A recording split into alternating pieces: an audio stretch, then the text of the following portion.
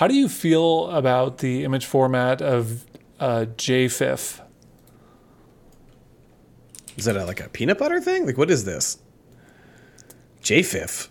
I feel like I've heard. Is that literally JFIF? Yeah. And that the first Google result for that is JPEG file interchange format. Yep. Okay. It's an image file format standard. That's an extension on this file that I just downloaded. So is this just a weird...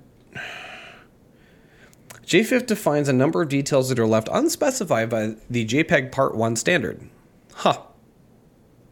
That doesn't help. So it's like a superset of JPEG, basically? Yeah, I guess. Looks like it. Yeah. I don't know why people would do that. Well, Xbox.com does. Of course they do.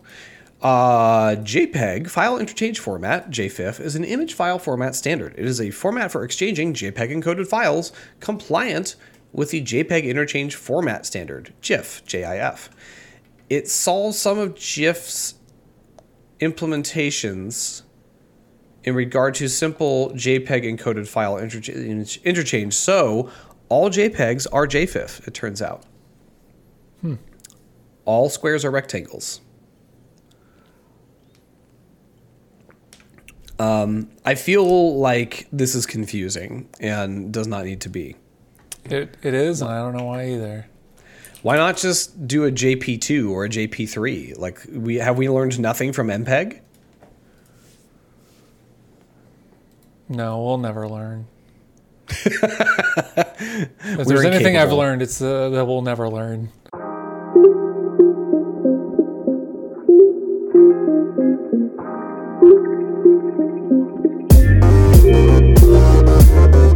Hello, everybody. It's Friday, February 12th, and welcome to Quicksave, the Saving Content podcast. I'm your host, Evan Rowe. With me today is Scott Ellison. Scott, how's it going, man? It's going well. I have really long hair. Do you? Yes, it's been a year. I had no idea. It has been a year. I, too, have developed long hairitis over the course of the past 12 months. It's kind of a weird affliction. I don't mind it. It's weird, but I don't mind it. I can deal with that. I mean, I've seen it. It's a good look on you. It's the longest my hair has ever been in my life. So what I am doing right now with this hair is what I did in middle school, but I had never had it this long. Yeah, I think the length of my hair right now rivals... It is about equal to the longest it's ever been, which was when I was like 21, 22. Which is a while ago. And I think I'm going to try and push it longer. I think I'm going to let it go, man. Yeah. I'm going to give it a shot. And you can't, yeah, it's funny because like when I'm on video calls or whatever, and I have my headphones on, like you can't tell, but it's getting there. As soon as you take your headphones off, it's like at your shoulders. Yeah. It's like letting my hair down. I'm not ashamed to admit I tried to put my hair in a ponytail, like a high pony, while I was driving this afternoon, because I was like, I just got to get this out of the way. And I was driving my wife's car, and there were some ties in there, and I was like, I'm going to give this a shot, and it's just not quite long enough to stay in there. Yeah, I can do the man, I don't even know what it's called. Like a samurai or a Ronin style. Kind of, yeah. Like that kind of style. I can get like this high pony kind of thing and get like the longest strands out, but like the majority of it cannot be wrapped up into any kind of pony. Yeah. And I also like, I think just my hair type requires that it would be longer before it would cooperate in the way that I need it to. But that's fine. That's life. Yeah. What are you going to do? Just keep growing it. Yeah. Just going to power through. Man, it's been a week. Has it? And I've, yeah, well, and like y'all listening at home can probably tell, my voice is like not quite at 100% because I've been dealing with a super minor head cold for almost a full week now. And I'm at the stage where it's descended into my chest cavity. And so there's just the tiniest trickle of mucus just sort of gathering and holding a convention in my lungs and in my esophagus. This is a good visual. Yeah, thank you. Yeah, I hope everyone's eating at this moment. Oh yeah, like this is the number one podcast for listening to during meals. Oh man, I was gonna make a callback and I fucked it up. But let's pretend that I was on the ball here. You know how I like to paint word pictures with my mouth brushes. Yeah. Anyway, it's fine. It's fine. But I'm a little more gravelly this week, but that's okay. It means I can do a better solid snake. There you go. That was not very good. I used to do a better snake. I mean, you do a better Ray Romano. Oh, no, I'm not going to do that here. This is not the time or the place for Rage and Ray to come out. I refuse. I have nothing prepared. I appreciate you trying to set me up, but I'm not going to take the bait this time. It's not even about like spouting a line. Like you at this point, your Ray Romano is just kind of like how people do Arnold impressions. It's just sounds, and then people know. 100% accurate. Yeah, that is what that impression is. It's just yelling and throwing a couple of choice words that Ray may have said in certain roles to try and be the connective tissue, and it works. It's not as good as my Batman impersonation, which we all know is my best one, but it's getting there. I'm honing it. Hey, video games, have you played them? Not too many recently. No, I'm sorry to hear that. Is there anything worth mentioning? Yeah. I've never really stopped, but I am back on my single player Tarkov shit. Okay. I never really stopped. I mean, like, yes, I essentially stopped playing for Neo 2. But right. now I'm in a lull, but that lull has actually started to subside. I've got a new review game, Little Nightmares 2. Ooh. Have absolutely zero impressions at this time because I just got it today. But for next week, I'll have more to say. That's cool. The people sound excited about that. Yes, I have heard very good things, and I actually feel bad because Little Nightmares is the kind of game that I reviewed like at a lower score than I should have, and I feel bad about that because what happened was I played and reviewed Little Nightmares. I didn't really give it a good score. Like, it was fine, but it wasn't as high as like maybe it should have been. And then I went on to play Limbo and then Inside for the very first time. And then I went back and replayed Little Nightmares, and I loved it. I was like, shit. Interesting. The timing was like over the course of years. It's so, yeah, I mean, I don't know if you're playing the same character this time. Okay. But it's essentially what you think it is in terms of naming. Like, it is a very good literal representation. So the first Little Nightmares was nightmares being played out, but you were very small, and it would go across like all these different locations. So there was like an attic, and then a kitchen, and then like a hotel lobby, and then like a lot of like completely dark rooms with like light sources that would come across the screen at certain intervals. And it was very much in the vein of probably more Limbo than Inside, but kind of a mashup of the two, really. Okay. So it's like if you liked those kinds of games, or if you liked what Playdead did, then you will like Little Nightmares. And I think Little Nightmares goes for more of a Tim Burton-esque, like grotesque, or lavish like designs. Like the chef in the kitchen level is like, he's overweight, but he's a character of an overweight person. I'm looking at the screenshot as you're describing it. Do you see it? Yeah. Well, I pulled up the Steam page while you're talking about it because I was curious, and then like as I clicked into the screenshot, you started describing him. He's very grotesque. And honestly, I haven't probably looked in at that screenshot or played the game in probably at least 2 years now, and I remember that. It stuck with you. There's like little pyramid heads in this game. Yes. Fascinating. I mean, it's on sale for $4 right now. Should I buy this? Yeah, The sure. first one? Yeah, Okay. for sure. Great. I've been curious. Okay. So you feel bad that your initial impression or like review of this was like maybe under, like punching under its weight. Yeah. I feel like I didn't like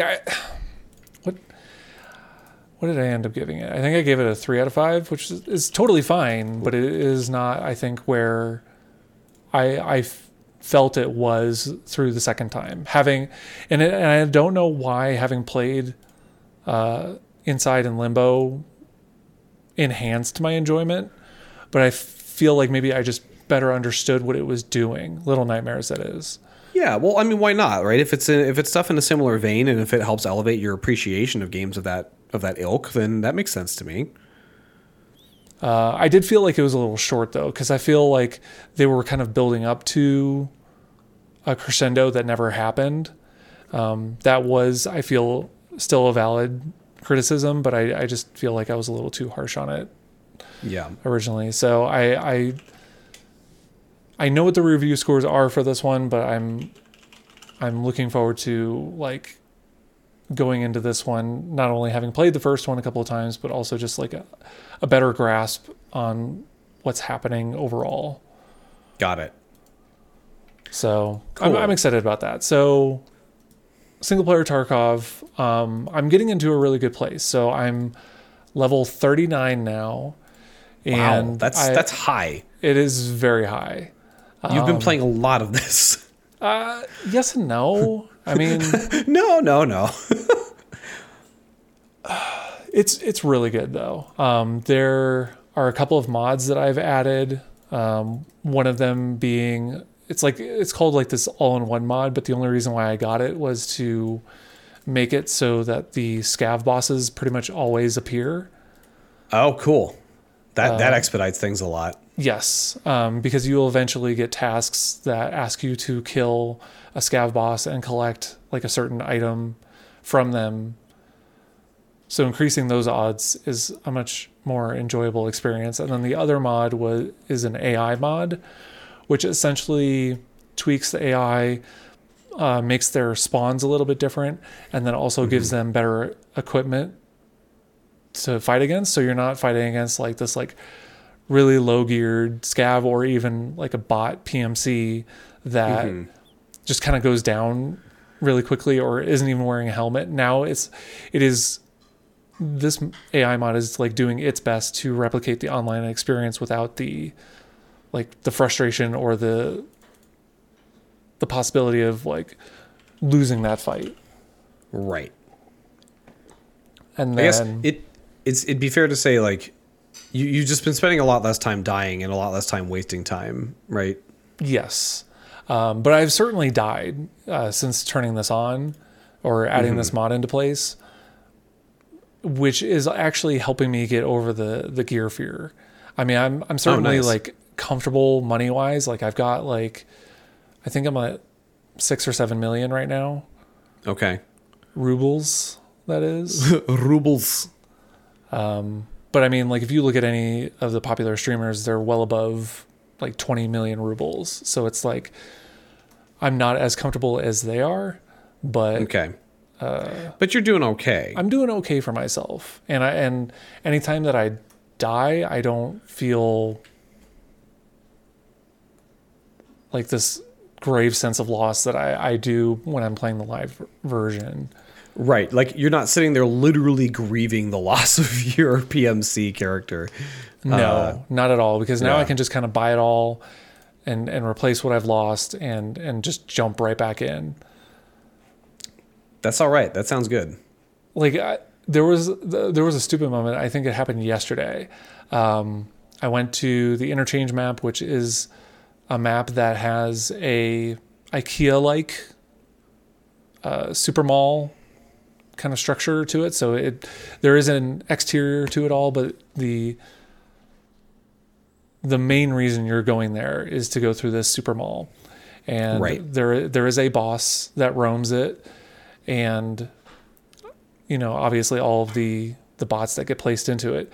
There is this ramp of like this fallen parking structure that leads directly into the super mall, and I went through this entrance because it was kind of a back way to get to the boss. However, there were 2 PMCs at the top already for whatever reason. And I had a grenade on me. I threw it, but I threw it too low. And but what I thought happened was that it went over the hump of this ramp and rolled towards them. It did not. It rolled back to me and I died. Oh no. But when Disaster. when I got to the kill log, I actually killed the 2 PMCs as well. Oh, okay. Well, it could have been worse. It wasn't as embarrassing as it could have been. That's all right. That's only moderately embarrassing. Only 30% of your dignity lost. Absolutely. And I'm there were previous conversations where we've had about this where it's like, when am I going to go back to the live game? And I feel like I'm getting close to that point. It's like you could read my mind.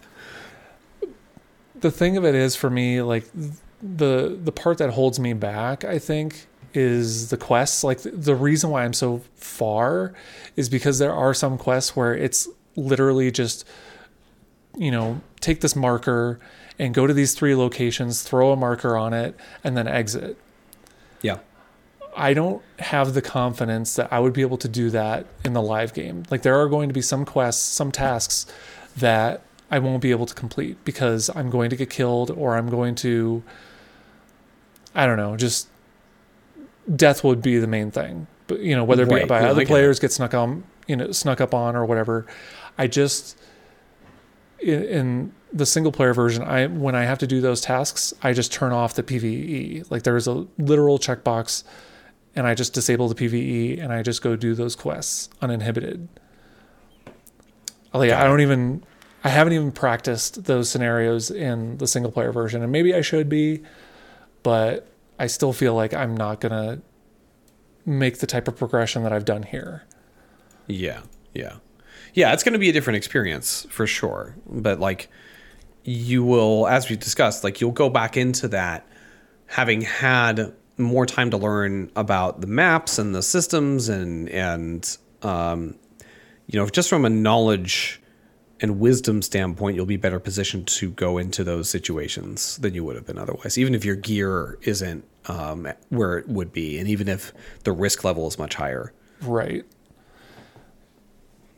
I just kind of need to do it, I think, or at least just play a game or 2 live and just see how it goes. Mm-hmm. But the single player version is still very satisfying, and I'm like having to tweak the AI modifiers and like getting close to that real experience is going to be more beneficial than I think just playing the live game. I mean, what's the thing that Reggie always says? To play it, I believe. He says to play the game. That is some of the most wise advice from anyone in gaming of all time. I mean, technically I am. It's not That's true, you are. It's not the online game, but it is the game. Play the online game. That is not what he says. It's not, but it's what I'm modifying it. I'm paraphrasing. Editorializing? I don't know. I will say that when I do play the live game, I am much more comfortable playing in a group than I am solo. Sure. Yeah, that's always been the case for me too. Single player solo is not as horrifying as it used to be, but I sure as fuck jump every single time that like I get like snuck up on and someone starts shooting at me, or I get tapped in the head so cleanly that I instantly die. That shit scares the fuck out of me every single time. Dude, I straight up, Tarkov Online Solo is a fucking horror game. Yes, like, absolutely. Full stop. There's no like you will not change my mind. That is a horror game. No, you're totally right. And well, not you specifically, like you in general. No one can change my mind about this. I don't think anyone would argue. There's no one on this earth that can argue with you. I am literally the like change my mind sign meme guy. Oh yeah. About this. So that's the other element, I think, is like if I'm going to do this, I need someone to come with me. That sounds like bait. It is. That's a trap. It is not. I'll think about it. I mean, I can Sherpa you through most of these maps now. Like that is the thing that you said earlier is absolutely true. I've learned these maps now. I know them top to bottom. There are obviously a few that I don't. Like interchange is still a little confusing for me. Reserve I don't know very well, but like factory is like I could do that with my eyes closed. Customs that's I can do. The one that scares me the most. That's a far cry better than what we were doing like a year ago, where like we were both going in still trying to learn the maps and you knowing them slightly better and me just being like, okay. Yeah.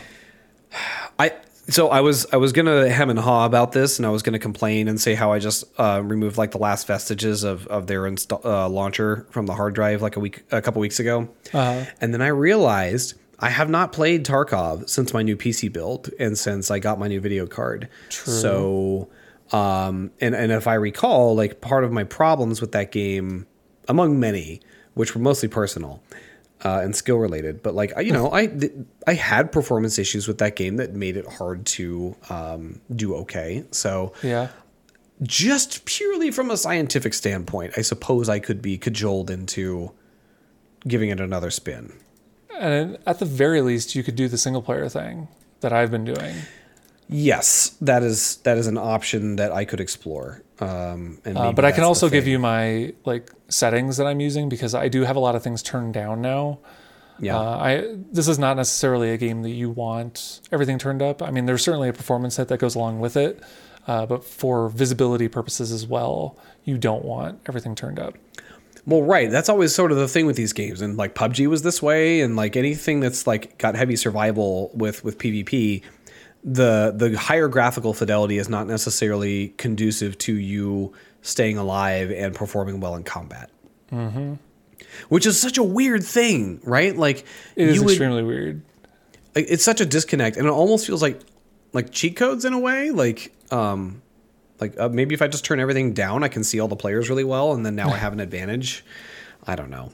There was certainly an issue with it specific to PUBG that they had to fix. Oh man, it was bad. Because wasn't it the thing, like if you had like the grass, let's say, set to like off or low, but if someone else had it turned up, like you literally couldn't see the person laying in the grass. It was basically wall hacks if you turned grass off in that game.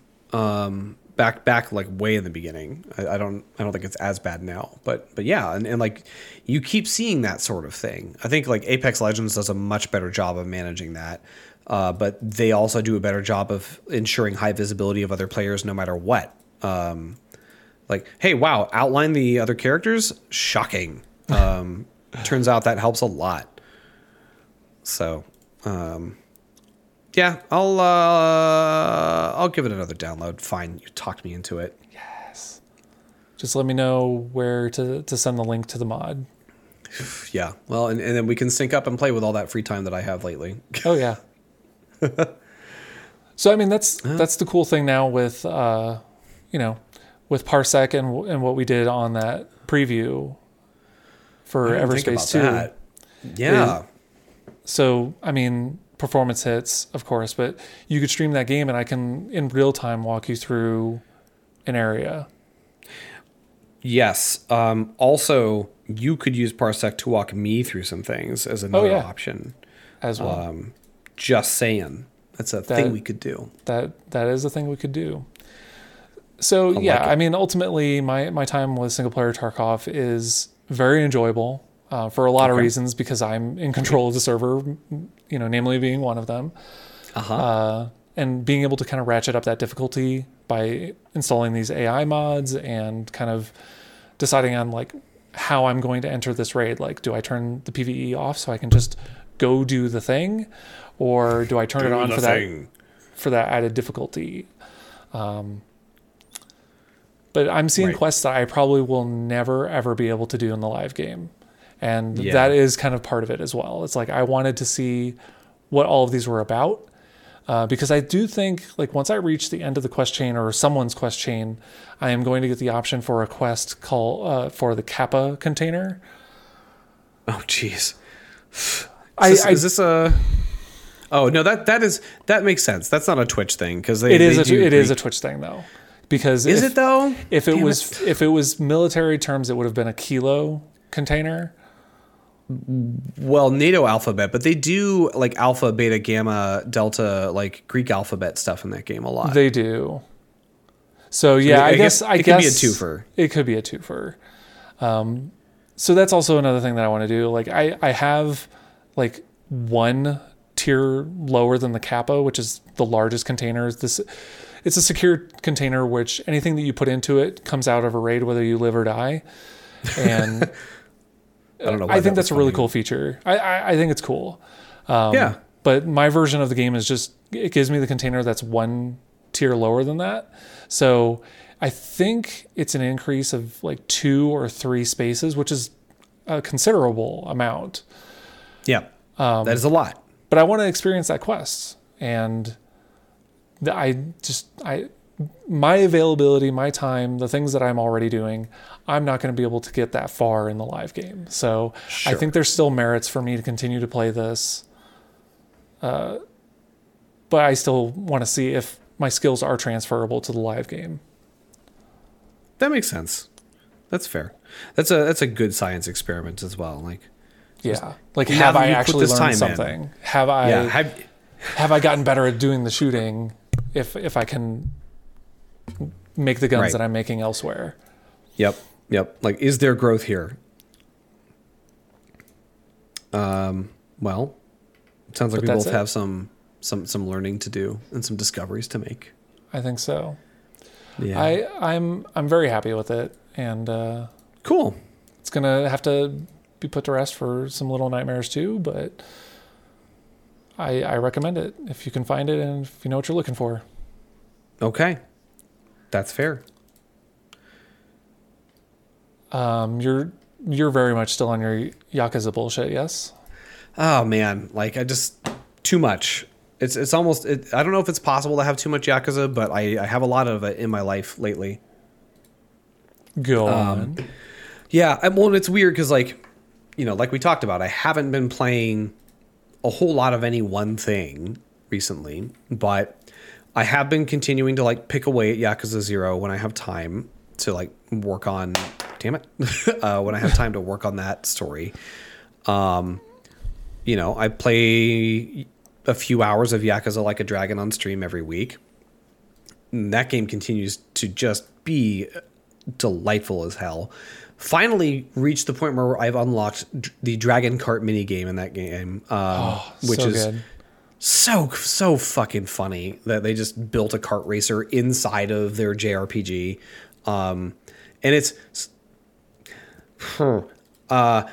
competent, I would say. It's a competent kart racer. It's funny because like Sega also makes the Sonic racing games, right? And so some studio somewhere there has kart racing stuff. Obviously like totally different engine and code base, so they probably realistically couldn't have brought it in. But it's mostly pretty good. Like it's bizarre that there is an actual kart racing game in the middle of Yakuza, and it uses like the tracks are based on the actual like map of the city, Ijincho. Mm-hmm. It's got power-ups. It's got ridiculous over-the-top characters. It has drifting, although it's really a lot more just like super tight corner turn. It's real weird to get used to. But it's kind of fun. It's like you collect rings, right? You do. So instead of like in Mario Kart games where you get coins to go faster, you collect rings in this. Like our boy Sonic. No. Wait. Are they rings or are they coins? They're coins. They are coins. They are coins? I thought it was rings like Sonic. Well, I mean, in the Sonic racing games, you get rings. I believe Dragon Kart is coins. This is all Mario Kart images in this Google image search. This is not helpful. No, they're rings. Excuse me. I'm watching the VOD. It's dragon-shaped rings. You're right. It is dragon-shaped rings. That is right. Yes, which is also great. And then the power-ups are like, steel briefcases, which is hilarious. Yeah. But yeah, it's cool. And like you can invest money and upgrade your cart so you get better over time as you scale the difficulties. And it's cool. Like I am weirdly looking forward to pouring too much time into that. But I'm also at a point in the story where I have story stuff I have to do. Like I'm stuck in the middle of a dungeon right now. And I got to get out before I can go do more Dragon Kart. But yeah, I mean, it's just... Every single play session that I spend with Like a Dragon, it just cements itself more and more. It's like one of my favorite games of the past 12 months. And I'm bummed I didn't get to spend more time with it in 2020 because this would have been on my top 10 list for the year, no question. I feel like it's like a overused thing, but it is the game that keeps on giving. It totally is. It is because there's so much to do in it. There's so many different types of activities and things to engage with. It's wild. And, these games have historically been only voiced in Japanese. And there is a very, very good English voiceover in this game. And for streaming purposes, that's a very good way to play so that people who might be doing things on multiple screens can still track what's going on. But yeah, man, it's wonderful. And like, there are just more surprises every single time I sit down to play it. There's more, just wild shit coming at you from every angle. Like we sat down and did karaoke for half an hour straight in that game. Right. Was it really a half an hour?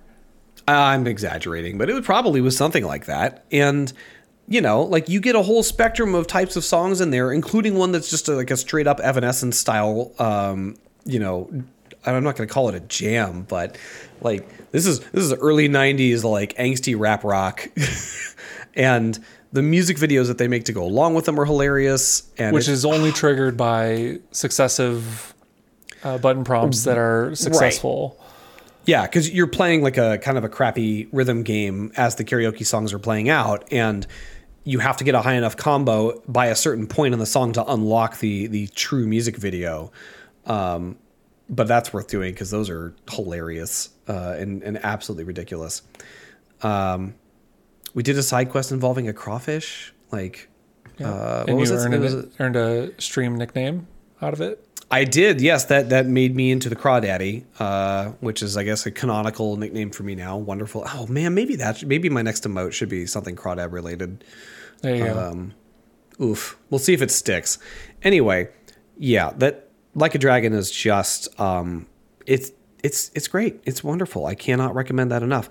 And then on top of both of those two, I have Yakuza Remastered for PC, the Remastered Collection, which is 3, 4, and 5. I have those in for review right now. So I've been trying to spend time with each of those for like the first hour and a half of each of them, just to get a feel for what's been done to them and how they run and, how those games translate in a place where...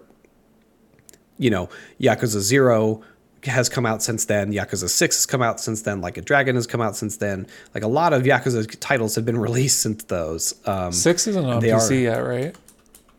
Not yet, but very soon. Very soon. Let me look that up as well. No, I don't want to be in that window. I have a card in our tracker for reviewing that. As well. We'll see if that comes together. It's like late March, I want to say. That sounds right. Yeah, I want to say it's the end of March. Google is being useless and giving me release dates for the original, so that's fine. Anyway, so yeah, like I guess that means like there's 5 different Yakuza games that I've been playing in the past, or as many as 5 Yakuza games that I've been playing in the past week. So that's a lot. And there is a stark difference between the old ones and the new ones. Like, no big shocker there. But, yeah, mostly just that. And then, like, a little bits of other things. So I guess the question is, do you feel like I don't want to say cheapen, but do you feel, I guess really the question is, do you feel like they should have put more effort into 3, 4, and 5 like they did with Kiwami?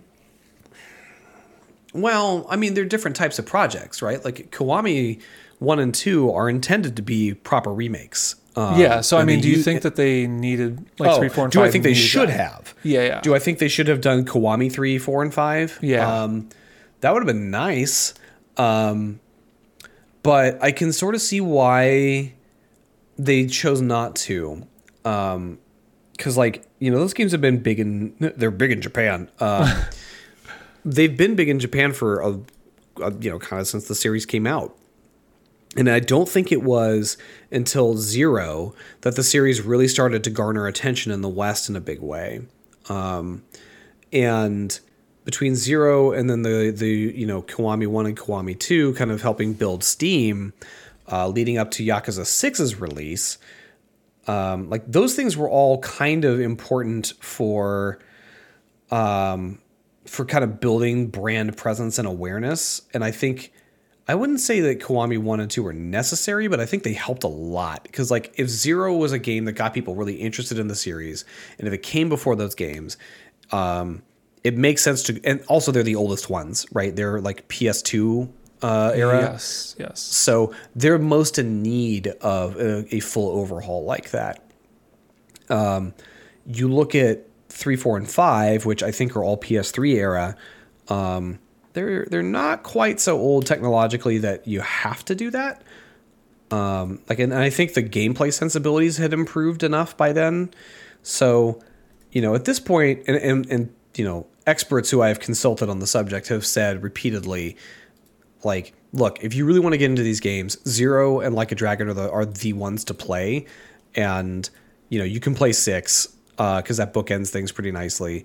And the rest are just kind of like, you know, 1 is supposed to be good too, I guess. Kiwami 1 is supposed to be pretty good. Mm-hmm. All the best gifts on the internet seem to be from 0 and Kiwami 1 and Kiwami 2, and now Like a Dragon. But yeah, like, you know, until I have played them all, I can't say this definitively. But my guess is 3, 4, and 5 are, you know, skippable unless you're like a super diehard of the series and you really want to experience all of it. And those even would probably be something you'd go back and play way after you're done with, you know, kind of the newer releases. So should they have done Kiwami 3, 4, and 5? I don't think the returns on that effort and that investment would have been worth it. I think people are plenty happy to play versions of 3, 4, and 5 that run on their computers in modern systems. Yeah. And they look fine, you know, like they're dated, but they're fine. They're serviceable, like in a way where 1 and 2 would not have been acceptable with this treatment, right? I don't think that 3, 4, and 5 have that problem necessarily. Okay. So this is fine, is what I'm saying. You heard it here first. That's my go-to. This is fine. Everything's fine. Yeah, and then I don't know. Like, what else have I been playing? I don't know. Some more of the Medium. Like, I wrapped that up so that I could get that review up. Yep. And let's look at my Steam thing. I started playing Hades again a little bit, and I had a really good run the other night. And then, like, the circuit breaker in my office tripped, and I lost my run right before I went to go fight Hades, and that sucked. Did I see that you actually went back and played Sonic All-Stars? Okay, yeah, fair question. Was there some research there? Oh, totally. So the thing with playing Dragon Kart on the stream the other night is I was like, man, this is almost competent enough. This is almost what I want. Because I've been craving a kart racer on the PC for a while. And like, look, man, I have Mario Kart 8 on my Switch.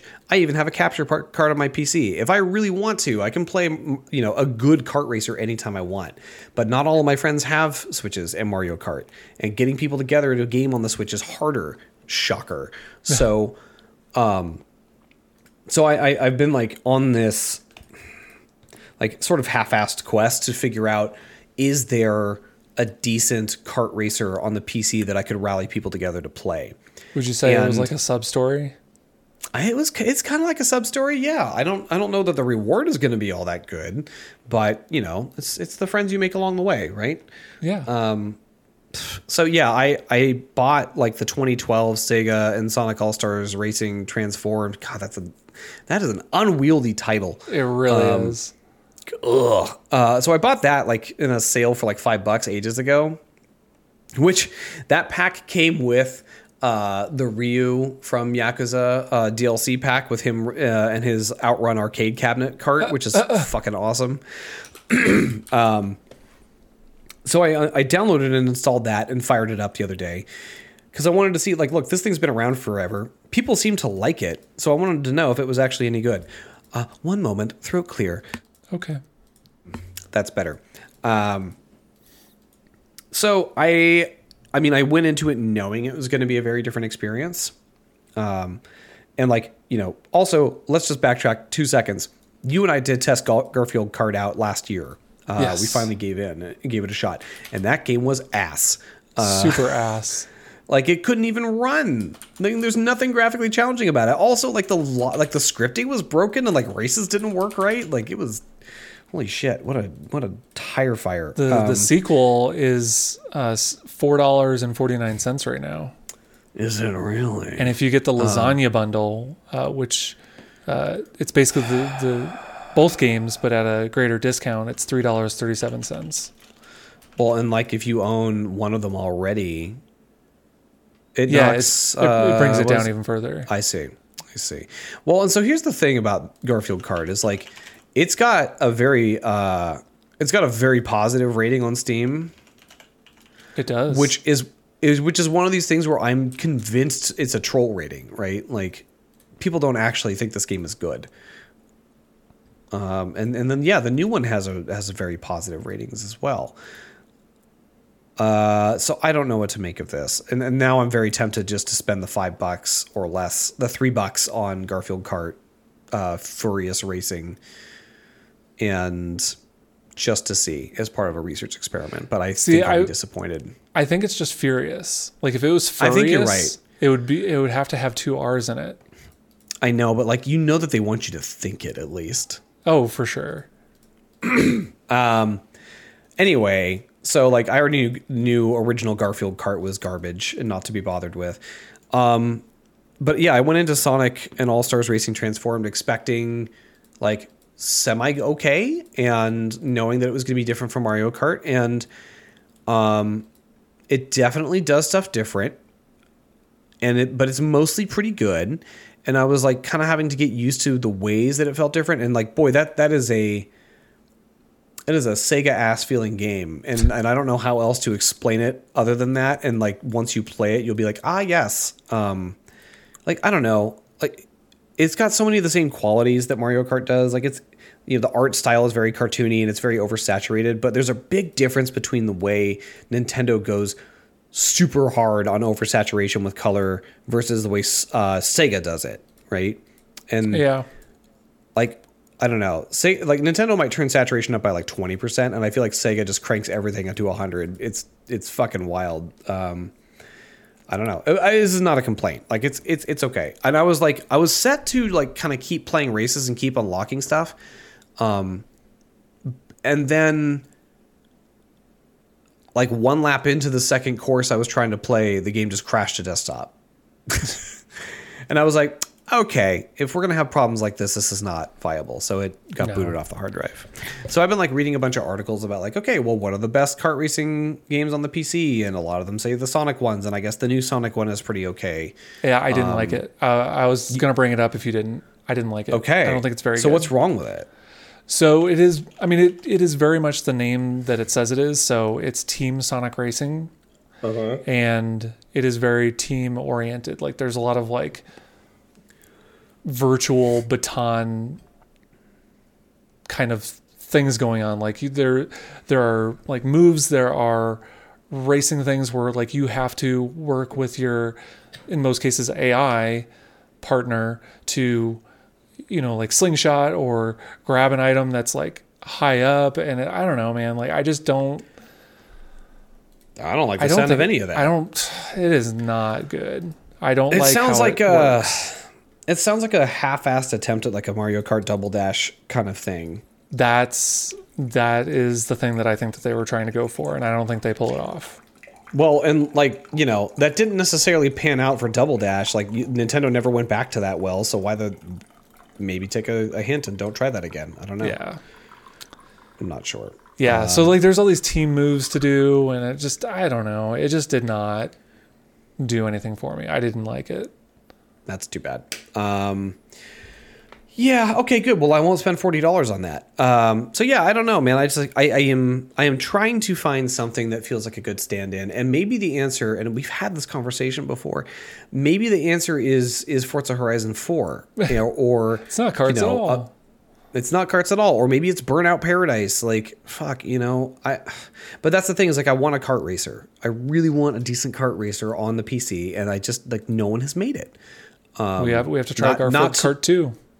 Maybe we should try Garfield Kart 2. Maybe we should do it after we're done recording, just to be ultimate masochists. I have a feeling I know how that's going to go. I don't know, and yeah, like maybe I just need like a more of an arcade racing game and not a kart racer. But that's hard because like a kart racer is what I want, and it makes me wish Dragon Kart and Yakuza was just slightly more refined, because it's almost exactly what I want. You know, like the course design is so Mario Kart inspired, and like the way that they work with power ups and boosts and like characters, like they really get close. It's funnily enough, the closest I've seen any kart racing game get, and it's not even a kart racing game. It's a mini game within a bigger game. My head hurts. It's a lot. I'm very much enjoying watching you play it. I still don't think this is a game that I will play for myself, but I will play vicariously through you. Well, and that's fine, because like by the time I'm done, you won't need to play it. You'll have seen it. Yeah, exactly. It's perfect. And then I guess the other thing that's worth mentioning is over the past 2 weeks, we have both been playing through Halo 3 and kind of reliving that experience. And we did a smart thing this time where we didn't talk about it last week, because we didn't want to fall into the trap of repeating ourselves this week, which is what we've done with every previous Halo game we've talked about. Pretty much. Because they take us 2 weeks to get through. And we discovered this on our own through no feedback given to us. Nope, nobody pointed it out. We figured it out all on our own. We are professionals, and we definitely know how to spot mistakes without people pointing out that we had almost the exact same discussions 2 weeks in a row. Exactly. So, Halo 3 is a very different beast from the prior two games. And I would say it, like even with all of the visual enhancements that Halo 2 Anniversary received, Halo 3 still holds up surprisingly well in a lot of ways. It does. From a visual standpoint, and from a gameplay standpoint, it's still excellent. Like that game is still incredibly fun to play. It is, and it definitely shows like Bungie's like learning as they go, because like Halo 1 had that really slow level, the library, right? Oh, that's the one. And then they kind of did it again in 2, but it was less of that. And then in 3, it's even less than that. So they're taking these things, they're trimming what doesn't work down. They're not completely getting rid of it, and I think that's fair. I don't think they needed to do that. But they are trimming it, and Halo 3 was probably... It probably had the least friction, right, of any Halo game. With one level exception. But yes. Even then it wasn't that bad. You're right. Because you could just still blitz through it, even when you weren't being slowed down by unskippable walk and talk sequences. God.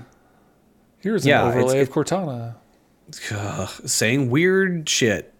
And we're going to fuck with the FOV every time, too. Mm-hmm. Yeah. I mean, at the time, from a presentation standpoint in 2007, that was pretty awesome. It does not translate super great now in terms of just like, look, we've seen this trick and it takes us out of the experience. I would rather us not have to deal with it, please. But hey, you gotta leave it in there for preservation's sake. You do. But yeah, like the presence of the Flood as an enemy in that series gets repeatedly diminished over the course of the 3 games, and that works from a story standpoint because the infighting and the conflict of the species within the Covenant takes much more priority in terms of story, and it plays out more on screen, and so that makes for more interesting conflict. And the Flood, those sequences are so tedious in Halo 1 and 2 that like having. Like, I went into 3 dreading, like, man, I don't remember how much of that we have to deal with, but I know I'm not looking forward to it, right? Yeah. And then finding out that it's really just one level that's only the Flood.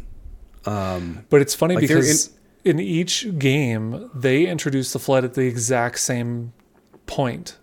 It's like 70% into the game, there's the Flood. Every single game. Rhyming story beats, too. Yeah. Right? Like... and that was the funny thing too, is like seeing how much of the story beats and the plot structure of Halo 2 rhymed and kind of almost repeated the same word gone from head, but it just followed so similarly the way that Halo 1 worked, and so 3 broke away from that in a pretty successful way. We also got very kind of loose on this game in terms of like how much we were being invested in the story, which I think part of that has to do with now this was the one where I guess maybe Reach 2, but we were very synced on like we knew the story beats, we knew everything about it. There wasn't anything new for either one of us to experience, so we were able to just kind of have more fun with it. Yeah, absolutely. Like this was the one that we could just fuck around with the most, and honestly, the gameplay makes the most room for that. I think it does. Yeah, like, and of all, we've played through 4 of the Halo games now, including Reach, which was newer than Halo 3, and Halo 3 is still easily the one that I would most happily go back and play again. Like I would almost sign up for an annual playthrough of that, I think. Okay. Maybe might be a little much, but I would sign up for regular, like revisiting that one every couple of years, because that's just a good romp. It's a no-brainer, but it is also interesting to see like how much easier it is playing just one difficulty lower than what I played it at, and also playing it in co-op. So sure. I played it, on heroic solo, and it felt not a slog, but it was a gauntlet to get through the game. Yeah. Any Halo game really. But now it's just, and then the added layer of mouse and keyboard, just all of those things kind of, I guess reducing friction at those points as well. Yep. Is allowing me to enjoy these games more than I ever did the first time. Yeah. Yeah, I would agree with that. Like, and I had a blast with Halo 3's campaign when it came out, and I co-opted through that with friends. But yeah, there's something different and special about it now, and especially because like you said, like a big part of how we would interact with this stuff when we were younger was like let's challenge ourselves to play on as hard of a difficulty setting as we can. And now it's like, nah, man, like that's not how I'm getting enjoyment out of this anymore. Like the way I'm getting enjoyment out of this is as a way to hang out with my friends, and yeah, it's I don't know, it's just delightful. So I'm almost sad that it's over, because I'm worried we've hit the high point, like we've crested, and ODST will be fun but not to the same level, and then I just don't even know what to expect from Halo 4. Yeah, I don't remember much of what I've played of Halo 4. It was only like the first couple of hours or levels, so. But ODST though, like, coming off the high of Halo 3 being my first Halo game that I played, and seeing like what ODST was about, but then also the added layer of like the entire cast is literally Battlestar Galactica and Firefly. That is the cast of ODST. That's true. I am all in for that. Oh man, I kind of forgot about that element. Like obviously Fillion is in there. It's Gina Torres, it's Alan Tudyk, it's Nathan Fillion, it's I think Katie Sackhoff and Trisha Helfer. You're right. Yes. Holy shit. Wow. That's pretty sweet. I forgot. Like, I forgot that it was that many members of the Firefly cast. Actually, it's you know what? Katie Sackhoff is not in this. She isn't. Okay. Then It's just Trisha. It's just Trisha Helfer. Okay. But all the same, like it Still. it was enough to pull me in. Oh yeah, no, it's like there's serious value in that.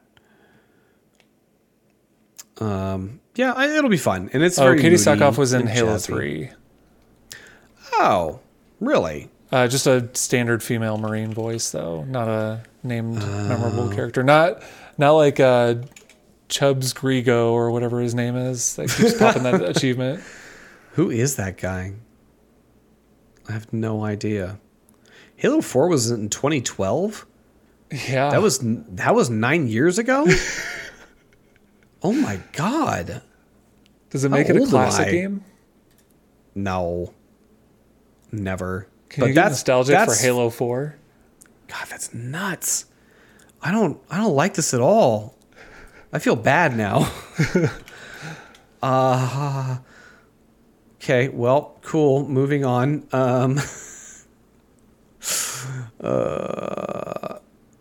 There's some good TV shows on Disney Plus. It turns out. Yeah, man, I'm not even paying for it, and I'm getting some great content and enjoyment out of it. Which deal did you get? The Verizon deal. I get a year of Disney Plus with Verizon. That's solid. We just finally started coughing up and paying for it like 2 months ago. And I mean, hey, it's cheap, so I'm not. Yeah, even then, like once this one year deal is over, we're gonna pay the $8 for it because. Yeah, you gotta. I finally finished The Mandalorian. I powered through both seasons, and I'm ready to talk about it. Damn it! All right. I don't know. Well, and it's funny I say that because like we've been talking about it to death on the Discord server recently. So like, are we talking spoilers or are we just talking like? Yeah, that's fair. Let's like, hey, look, spoilers for The Mandalorian from this point out. So skip ahead to the next chapter if that's a thing that you're not interested in hearing. How do you feel? Free reign. How do you feel about the helmet situation? Should he have it off more or on more? Well, and so like, you know, I've watched everything in the span of a couple weeks, so I feel like a lot of details are fresh in my head. There is a really interesting, you know, line from Katie Sackhoff, you know, from Bo-Katan about, you know, her identifying him as a member of like an offshoot cult of the Mandalorians, and how they're kind of like viewed as extremists or fundamentalists, probably is the better way of putting it. And, you know, and like you keep seeing other Mandalorians or people who, you know, kind of came from that culture in the show who have no problem taking their helmets off. And so you realize like, okay, yeah, maybe Mando is, doesn't know that he's like, has no idea that he's kind of part of this fundamentalist sect of Mandalorians. Right. And so that's interesting, right? That, and that lends a lot of like, there's already weight to the idea that like, you know, he's not allowed to take his helmet off, right? And anytime he does, it's like very significant for him. But knowing that like there's sort of this freedom for him to explore where maybe he'll be okay if he does is interesting. Yeah. I mean, look, Pedro Pascal is awesome, and I would love to see more of him like outside of the helmet. So like, sure. But like, God, that moment where he pulls his helmet off for Grogu toward the end of the season 2 finale is so fucking touching. Like that, I am not ashamed to say it. I teared up at that moment because like, and again, like I get super misty about like anything remotely parental in like good television. Yeah. Once you become a parent, like all of a sudden your emotion chip is turned on and you're like, what the fuck is this? Why am I feeling this? Yeah. But you know, it's very relatable. Right. And like and it's funny, like, you know, Grogu's like, he's like 50 years old or whatever, but he's still like a little toddler. And, him like reaching out and touching Mando's face. And it's so cool because like in that moment, you know what he wants. Like, you know what he's trying to communicate. And he takes his helmet off, and it's so, I just like, it hit me big. And I was like, this is poignant. A beautiful moment. And it is poignant, and it's significant for Mando as well, because like this has been such an important part of his identity and such an important part of his life and the way that he thinks about himself. And like, to do something like this would be, akin to giving up who he is in his mind, right? Yeah. But you already know from the previous episode that he's maybe crossed a threshold in the way he thinks about that stuff, because he does it when they're infiltrating that Imperial base, right? That is a really good episode. That episode's fantastic. Just as a standalone caper, it's really, really well put together. Also, side note, so to use that terminal, you had to do a face scan, right? Right. And I was under the impression that it would not accept input from someone who wasn't registered in the system. Yeah, now, I think there's made that story up. stuff there. No, you're right. And I think that there's some story stuff there to explore in season 3. Yeah, like why, and especially if Mando was taken in by this sect of Mandalorians as a child, and if that terminal really does only operate for people in their database, how the fuck did his face pass the scan? Questions. Right. I wanted to the show's good at doing the thing where they like explain something for you that you've had questions for. So it's always been like, what is a Mandalorian? And the answer is, yes, we're not a race. It's a creed or an idea or whatever. Yes, which I love that. I thought that was really good. So yeah, like knowing that he's already kind of gotten to this point where he understands it's not the end of the world, and that there are moments where it is appropriate for him to make a choice for a situation as opposed to just blindly following a tenet of his teachings. That's really cool, right? I would love to see more of him with the helmet off, but it's also just a really good looking helmet. Yes, it is. So one thing that I noticed, so as a part of finishing Mandalorian, ended up watching the sequel trilogy because I'd only seen The Force Awakens once, Last Jedi once, and had never seen Rise of Skywalker. So we all watched the sequel series. And the thing that I picked up on, and it's obviously going to be coincidence, but in The Last Jedi, Captain Phasma has a Beskar spear that looks almost identical. No shit. Yes. Oh my God. It's like they've been weaving this shit in. So there's even some like suggestive elements, and this is completely things that I have picked up on my own, and I haven't even researched it. But there's suggestive elements to me anyway that like maybe Phasma had something to do with what happens to Mandalorian. I don't know. Yeah. Could be just coincidence. I mean, they could have mass manufactured these spears, and by mass manufactured of Beskar, I mean like 10, but like, yeah, I don't know. I think it's interesting. That's pretty. That's a good find. I had not paid attention to that at all. Are you looking at it now? I am looking at it right now. Interesting. I love that fight scene in the episode where Ahsoka is like facing off with what's her face, and like they she jams the spear into the ground to make it ring. Yes. There's so many great little touches in this show.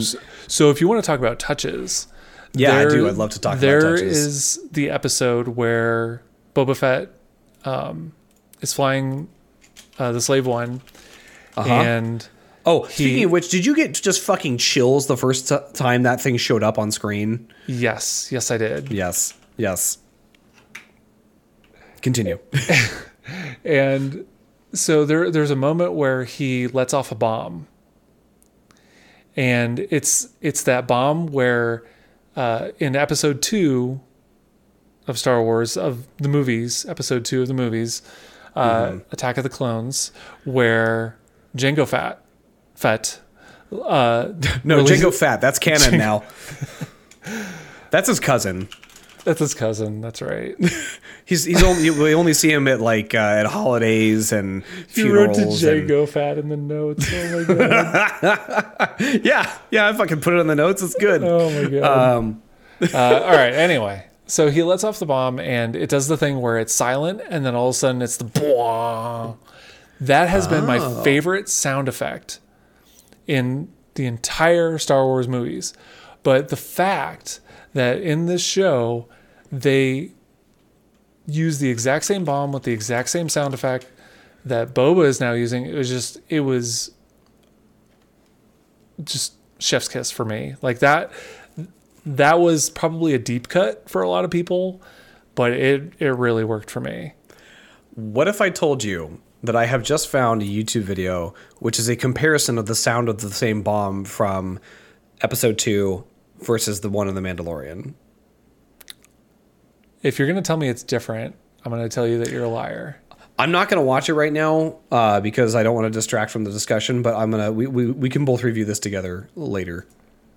I mean, I think it'll be a little bit off, but I do not think that it is a completely different sound effect. Oh, I'm sure it's very similar. But the same, like the cadence of it being a thing where it gets let loose from the ship, it's completely silent, then detonates, then there's a sound with the accompanying shockwave is so satisfying. I really love that sound effect, and nice. It sounds really good. Like if you have your sound system cranked when that thing goes off, it is. Oh, I'm always fully cranked. Always. That sounds like the subtitle to Cranked 3. What, fully cranked? Yeah. I can get down on fully cranked. Whatever happened to Cranked 3, by the way? I don't know. They just stopped after 2. They thought that was enough. But I thought for sure they were going to do another one. Like, because I loved... Those movies are bad, but I love them. Like, they're really bad. Straight up. I think 2 was like worse, but also better. Yes, agree. It was even more over the top and stupid, but it also knew exactly what it was. Where I was going with all of this is I think... I'm sorry, did you have a point you were trying to make? The way that Mandalorian just ties itself into like these moments from the Star Wars movies, and whether it be like a sense of place or a callback or feeling nostalgic or whatever, like whenever it makes these connections, it is done so with like the utmost respect and like honesty. There is never anything that feels forced. No, it's very, very well woven back into the lore and what has come before it. And like, I'm gonna paraphrase something I wrote on Twitter last week. But the reason why I think this show is so wonderful is because it centers and focuses on all of these people and places and concepts that were all at the periphery of the original trilogy, and like the small details that we all obsessed about when we were younger, right? And like, you know, the IG droids, right? Like you see IG-88 in the background of a scene for 2 seconds, and people are like, "That thing's fucking cool. I want to know more about that." Yep. You know, Boba Fett, similar to, you know, but obviously there's more Boba Fett on screen. You know, it's just, you see all sorts of those little details expanded on, and like you want to know more about some of these locations, some of these races, how they, you know, how they operate. Like there's that great episode in season 2 with the Mon Calamari and what their home planet or one of their home worlds is like, and what their day to day is like, and of course they're a fishing culture because, you know, why wouldn't they're they so be? goddamn cute. They are cute. And it's fucking awesome. And the universe feels so lived in and so like gritty, but not in a way that's like ridiculous. Like it feels authentic. And it's just like a whole, you know, it's a whole galaxy full of people just living their lives, trying to do their day-to-day shit. and in a way where I don't know if it was just because we were younger and the original trilogy was like just magical in a way and we could focus on those details, but there was something about the way that they were constructed to me and in my memory that invited you to think about them. And I think every time we've seen those same sorts of things come up in both the prequel trilogy and the sequel trilogy, like you do go to more exotic locations. You do see little snippets of things and characters and people. And most of the time, like, I just don't care about any of it. You know, like I don't spend time thinking about it. And I don't know if it's because they're trying too hard to say like, oh, look at all these people and things. And like, look at all the ways that this is a fleshed out place. Or if it's just that, you know, I don't know what. But the Mandalorian captures all of that perfectly. And there's such a reverence for what made Star Wars special in the first place. And like, not a hot take at all, but truthfully, I think this is the best thing that's happened to the series since the original trilogy. No, I'm with you. I enjoy the prequel. I enjoy the prequel series more than I like the sequel series of the movies. That's my take. Yeah. I can see how that would be the case. They're both really uneven is the thing. Absolutely.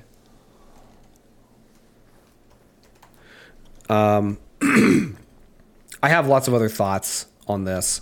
The cameos have been really good. I like the God damn it. Boba Fett's, like how there's kind of like this, spin-off intro of like what he's going to be doing next. Yeah, that's an interesting tease. I'm still trying to decide how I feel about it, although I love the way that they handled the reveal. Like him just sauntering into Jabba's palace and all those same motherfuckers are still hanging out in there. And he's just this like, listen, I got a bone to pick with y'all. Do you know how long Mandalorian takes place after Empire? It's not too long. It is my understanding. It's like 2 to 3 years. It is not long at all. That sounds about right. That sounds about right. Interesting. Yeah, that could be cool. Like, there's part of me that wants Boba Fett to stay like a peripheral character who just kind of is hanging out in other people's stories. Like, yeah, I'm unconvinced of that character's ability to carry a show by itself, even though that's the thing I've wanted for like, I don't know, 25 years. But now seeing how successful Mandalorian is, because the Mandalorian has been that show for me. Like, do I care about Boba Fett that much anymore? But I would love to be proven wrong. But the thing of it is there's like 2 quote unquote problems that Mandalorian has created that they now have to answer for. And it's also one of those things where it's like, sometimes there are questions you don't need answers to or are better left unanswered, right? So the 2 things are, how did Boba Fett survive the Sarlacc? Right. Yep. So they're going to have to explain that. And that's probably going to be a thing for his own show to explain, obviously. And then the other, which ties into the bigger thing of Mandalorian, is Luke Skywalker's retrieval of Grogu after receiving the message from that summoning. Yes. Now really it's not about answering questions, it's about the fact that they've opened the door to more questions. Yep. So now it's like, what has Luke been doing? What is he going to do after this? What happens to Grogu? Like, and then obviously there's all these questions about like, what even happens to Grogu? Yeah, because like, why do we not see any of him in the sequel trilogy? And you know, maybe he's not dead. Maybe there is a very good reason why he's not around. But yeah, like that's the big burning one. Is like, God, he doesn't get murked by Ben Solo, does he? Yeah. I find that hard to believe. I feel like Grogu's like he's too that little dude seems like he can get out of just about any scrape. Yeah. Yeah, if a 800-year-old Yoda can flip around a throne room, oh god, then certainly a 100-year-old Grogu will do just fine. Yeah, a spry young lad of a century.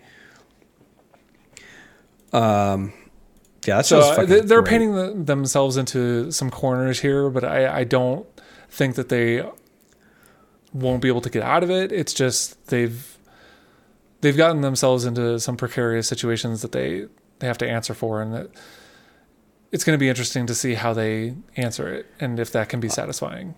I agree. I think they've done such a great job with the writing thus far. Like Dave Filoni's done a phenomenal job. Favreau's stories have been great. Like I trust them. I think they're going to handle it fine.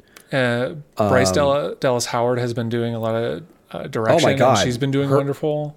Her episodes have been so wonderful. Yeah, they've been fantastic. I've heard she's returning to direct more episodes of season 3, which it sounds like is in production already. I do believe, yeah. God, that's great. I need more of the show in my life and in my veins. Let's see here. I just as a warning, I'm having to plug my headphones in because the battery is going, and I don't know if I'm going to lose your audio temporarily or not. But hey, we'll figure it out. Nope, I can hear you. It's not important. It's really not. I meant my audio, and I'm glad you agree. Your audio is incredibly important to me. Should we talk about Gina Carano for a second? Yeah, let's do it. Yeah, let's do that. So yesterday, was it yesterday or was it today? Time is meaningless to me. It was yesterday, right? Yes. Well, yesterday. Which means Wednesday, for those of you listening at home. It was announced that Gina Carano was no longer employed by the show, and that she would not be returning as Cara Dune, due to statements that she has made on the internet and views she has expressed, which do not align with what Disney wants to be representing. More specifically, she's had a long history of anti-Semitic remarks. She has, made several transphobic comments and jokes over the years.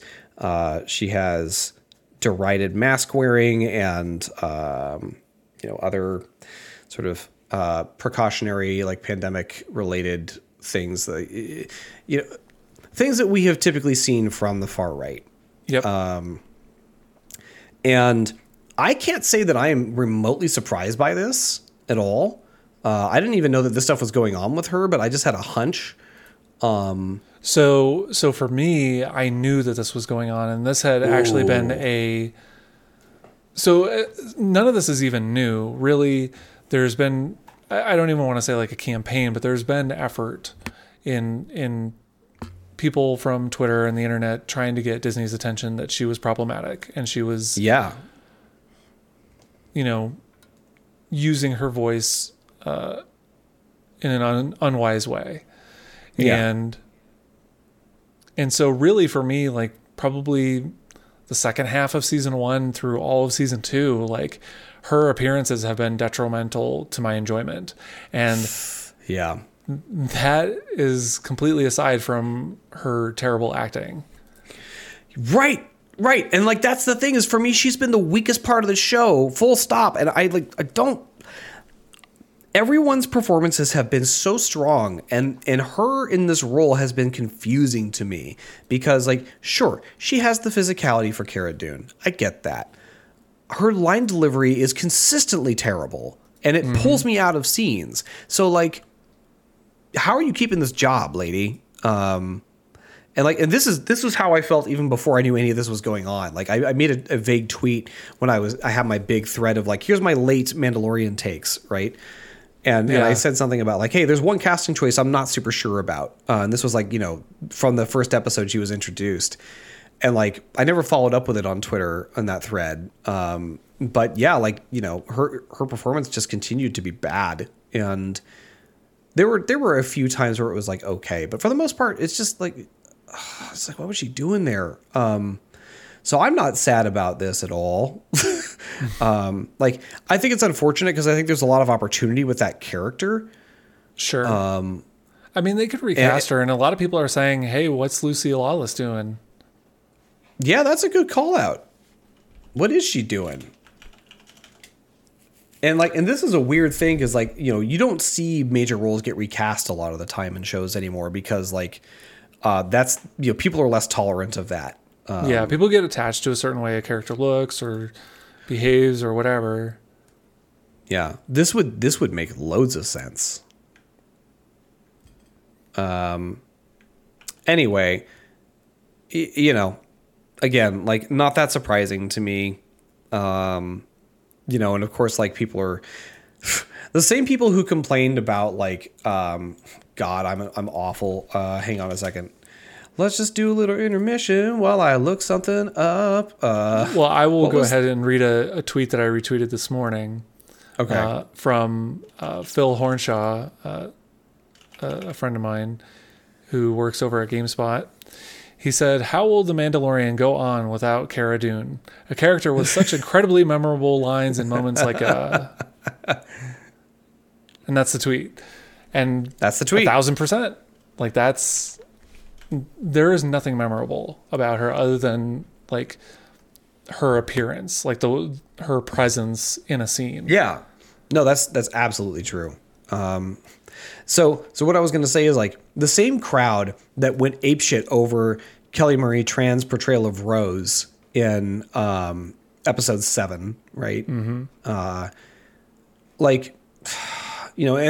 She had her role significantly diminished, as did John Boyega, right? Because outcry oh, here's the SJWs coming in to ruin Star Wars because we have diversity in the casting, which is fucking bullshit. And of course now they are rushing in to try and defend Gina Carano and crying cancel culture. And it's I don't know how many times we have to have this conversation. It's not fucking cancel culture. If you're shitty and you get fired, that's called consequences. Yes.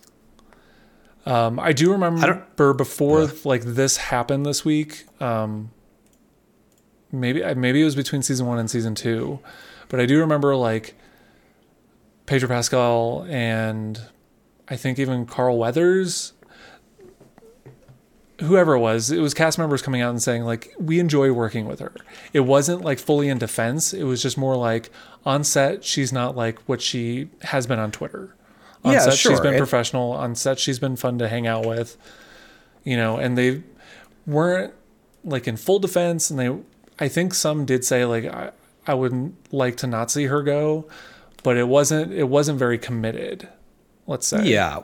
Well, and that's the thing is the reality of the situation is not everyone who holds, views of, not everyone who holds or espouses certain negative views is necessarily just an awful person all the time, right? And that's what makes this stuff hard is we're not everyone is fully defined by their political beliefs or their beliefs that stem from that.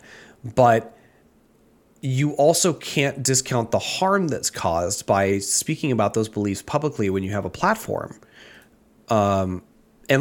Was Gina Carano fine to work with? I'm sure she was. She was probably perfectly pleasant and maybe even enjoyable to hang out with. But she probably to the point that you just made, she probably wasn't spouting anti-Semitic, anti-mask, a whole bunch of really offensive, abrasive shit around her cast members, right? And so I don't know. It's this is hard. This is the people are super messy, and they're we all have multiple versions of ourselves that we show in different contexts, but. Man, it's that's got to be hard. Someone who you thought was relatively pleasant or fun to work with, ends up having some really shitty opinions, right? Yeah. That feels bad. It doesn't change the fact that those opinions are shitty and that, they probably if those things don't align with the way that a corporate entity wants to present itself, again, it's called consequences. We've been taught about this since we were children. It happens. Yep. And I mean, whatever they do with the character or not, I'm going to enjoy The Mandalorian more, however it goes. Yeah, I'm looking forward to more of that show regardless. And to your point, I don't think the absence or presence of the Cara Dune character is going to really change how I think of that show at all. And that's okay. That's a lot better than it turning out that, say, I don't know, Pedro Pascal or Grogu himself is a shithead. It's like Grogu's out here on Twitter just like being super racist. His anti-calamari sentiments are stirring shit up everywhere. So having watched The Mandalorian, I really thought that there was going to be a scene, maybe, or something about how Grogu talks or likes to eat chicken, and that never comes up. Eggs. So I still don't understand how there's memes of like chicken nuggies. Like I don't get it. Okay, I do know where that comes from, and it's like one of these like 3 degrees of connection sort of things. Okay. I don't even want to get into it. That's just fine. Like the chicken nuggies meme exists, right? And Grogu is like a toddler, and toddlers love chicken nuggies, and so let's just mash them together because we're the internet hive mind and we can do this. I honestly think that's all it is. Okay. It's dumb though. I don't like I think chicken nuggies is a stupid fucking meme. Yep. And I don't like seeing it applied in this way. I understand it entertains some people. This feels like fine. Old men yelling at the internet at this moment. Oh, that's what this podcast is. Oh, okay. Yeah. There's another title candidate. We've got a fucking like just a boatload of them this week. Should we talk about like a show that's actually ongoing and like isn't stale? Because at least currently does not contain a cast member that is infuriating. That we know of, yes. At the present, everyone's great. Yeah. So WandaVision is like kind of amazing, and I'm realizing that as we're recording this, the next episode comes out in 16 minutes. So depending on how long it takes me to mix this episode when we're done, I might stay up late, especially because I don't have to work tomorrow. Must be nice. It is sometimes. So yeah, WandaVision's fucking wild. Right? Man, I think like the first thing that comes to my mind is actually less about the show and it's more about the bad takes. Okay. Yeah. Let's touch on that. Like just everyone's like bad take, like not even just like Twitter takes. It's like people who write for websites are writing like, this show is a very slow burn. This is a bad sitcom. This is like, you should feel bad for watching this. It's like, what are you talking about? Like this is a show about the details, not like what's being given to you like in the clearest way. Well, and like all the promotional material made it very clear that episodes of WandaVision were going to be set up as classic sitcoms. This should not be a surprise, right? Shouldn't be. And like, I don't know. I mean, maybe people were just like, there's not enough being given to us here to like justify this. And like the first 2 to 3 episodes are kind of a slow burn.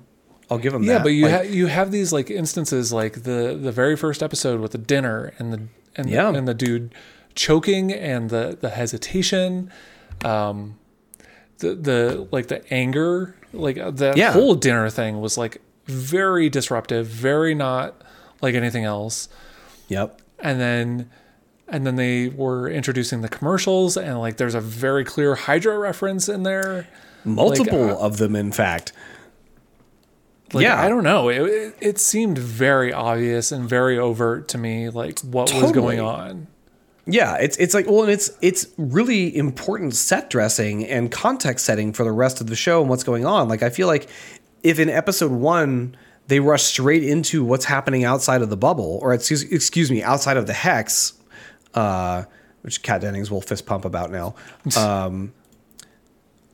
If they rush straight into that stuff, like that takes away the bite of and the impact of like this presentation of like, wow, Wanda is like playing things out as a sitcom and living her life this way. This is fucked. And it reduces the mystery factor, right? Like, I don't know. People are I feel like people with those takes are like, they have no patience, and they have no, like, they're used to instant gratification, right? Yeah, that is true. Plus, it's a TV show. Like, it's going to take longer to get to things. Like, that's sort of the thing that I love about TV, is that you don't have to compress so much into such a small amount of time.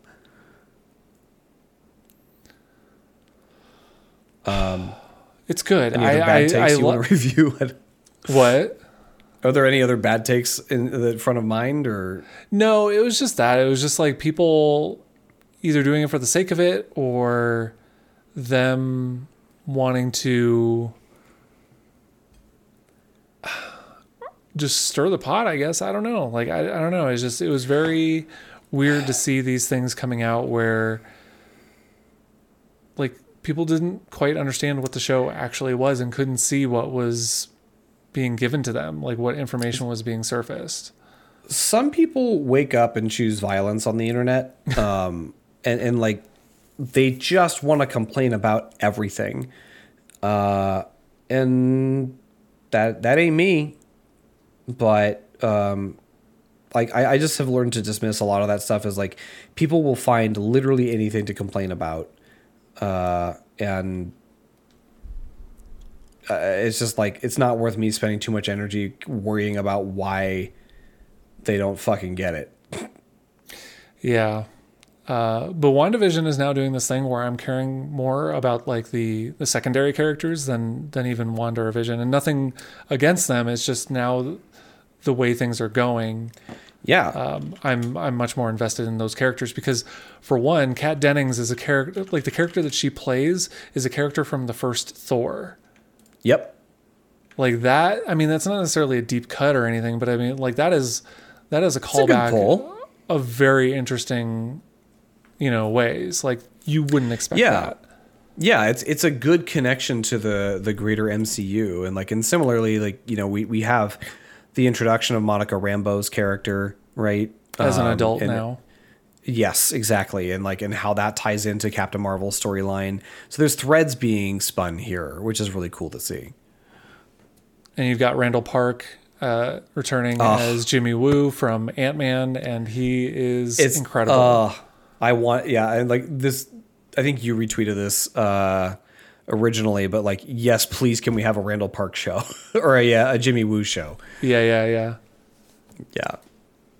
There are just so many delightful moments in this, and like, as people who grew up watching sitcoms from these eras, just as kids, like, there's the way that they touch on the nostalgia of that stuff is so awesome. Like, it feels like literally watching old episodes of Dick Van Dyke or Bewitched or, Partridge Family or Brady Bunch or whatever. Yeah. And now I'm really curious to see, like, as of the episode that came out last week, we're up to the 80s, that style of sitcom. So I'm really interested to see if we hang out there for another week, or if we start moving into the late 80s or the 90s, and like how that's going to shift, and like how far are they going to take this thing is what I want to know. Yeah, I'm hoping that they go through like the 2000s. Like, I don't think like 2010s is going to be anything interesting to do. So no, through the 2000s though, I think there's still some elements to touch on that would be reminiscent and worthwhile. If they when they get to 90s era sitcoms, like, what is the one you hope they most ape?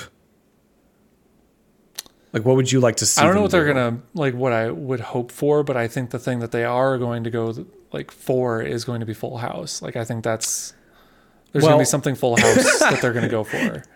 Yeah, and that's the thing that my mind keeps going to, is like, there is a weird thing happening, and it was almost happening on last week's episode, where, like, okay, you've got Elizabeth Olsen, who's in these like classic sitcom situations, and her sisters were on Full House, and are they gonna, like, how much of a wink and a nod are they gonna go in on with that? And I almost wonder if they're going to be more of like a Bewitched or like a TGIF block type of show. Oh, sure. You know, like there's that promo image of her in a Scarlet Witch costume that is going to show up at some point this season. Yeah, there's some sort of episode this season where it takes place during Halloween, because then you've got Vision in his vintage costume as well. Yep. Yeah, so there's something happening there. I feel like a Seinfeld style episode would be really funny, but I don't think it would work. Like funny as an idea. I don't know if you could pull it off. Friends, maybe. Yeah, maybe that. There's just so much to draw from. There was another thought I had about this, but I guess, the thing that's cool about this show is like kind of watching the way that Wanda is trying to work through like really obvious trauma and like using this situation as a way to like, I don't know if she's actually working through the trauma or coping so much as like trying to suppress it. Yeah, I mean, it very much feels like the stages of grief, and the whole setup, at least from how we can understand it currently, is that it's mostly denial. And then when things start to devolve, then she moves into anger, but then it resets back to denial. Right. And she's not moving past those stages at all yet. And any time that anything approaches her to confront the illusion she's conjured, she gets extremely angry and resists and pushes back against it to sort of reestablish her safety net. But like the other thing that's happening is like Vision himself is starting to be less and less, convinced by this thing. Right. And we've seen multiple weeks now where he's been pulled out of it and he understands something is wrong. And like here, the thing, it's like, it seems like they've implied that she's reanimated his corpse. Like he's actually there. Like this isn't just like something she's made up, Right. So I'm real curious about what that's going to entail. And like, will he still be able to exist outside of this illusion she's created? Or is his, body just going to kind of fall back over? I have so many questions. And like, how many answers are we even going to get in the span of the season? Because we're already halfway through. Yeah. I feel like not too many. Because, I mean, it's certainly suggested that even though Wanda is doing her own thing, that she may not be in full control of the things that she's doing. Right. Yeah, which is also an interesting element. Do you find yourself, like, as much as I love the stuff happening on the outside, I find myself getting sad when there's not as much time spent in the sitcoms on some of these episodes? I mean, like I said, like I'm so invested in these secondary characters that like I'm totally fine with the time that they're spending there. It's just me then. I mean, I know, like the Growing Pains intro from this past week was amazing. Like, oh my God, dude, what we are getting, even though it's a much smaller amount, is really top quality. You're right. It is solid. And it's probably better to be in a place of feeling like I'm not getting enough than like, okay, there's been a full episode of this and very little advancement. But like the stuff they do is so good. Like, I just want to see what else they can do with it.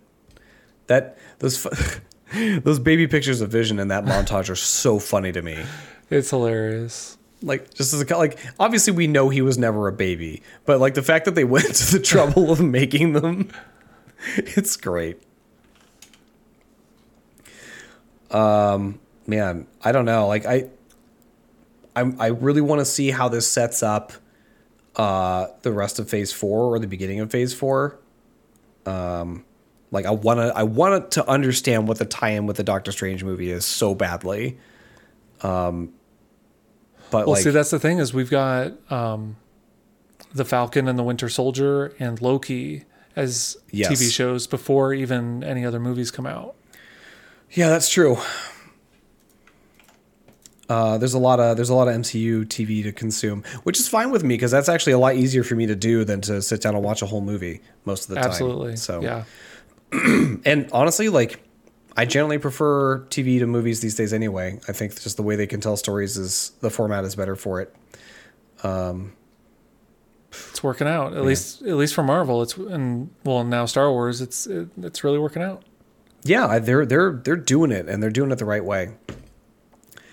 Well, and like now I'm hoping for next week we can have like a more focused, just like update on that episode. We can have a little recurring WandaVision chat. I don't know. We'll see. Yeah, I affectionately called this Mando Vision, but it's only going to work for this week. That is what you have in the notes, and I smirked in a very appreciative way when I saw that. Do you want to... we have a couple news items. Should we talk about some gaming news briefly? This just in. Not exactly. I really should have thought to put this on the thing last week. Stadia, like Google shut down the Stadia game production studios last week. Just like, never mind, we're not going to do this anymore. Not surprised. I mean, I guess I'm not either, but also like, holy shit, did you even try? Like, no. How long has Stadia been out? Has it even been out a full year yet? Like just under or just about. It is extremely close to a year. I mean, it's just, if you talk about setting up a game studio and you want to build AAA level content and you think it's going to just happen in this short of a span of time, like, I don't know. I don't know anything about what was going on in there. But like, it takes years to get a AAA game out the door. Like 3 to 4 in a scenario where you already have all the moving parts set up. So this is very strange to me. Well, the fact that they ever announced the studio in the first place was the really strange part. But I'm bummed about this because Jade Raymond was working there, and I really like the games that she works on when they actually see the light of day. Favorite. Yeah.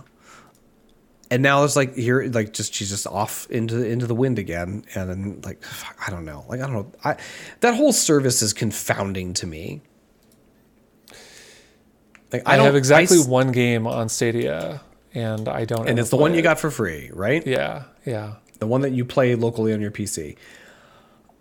I don't know who the service is for. I still can't figure it out.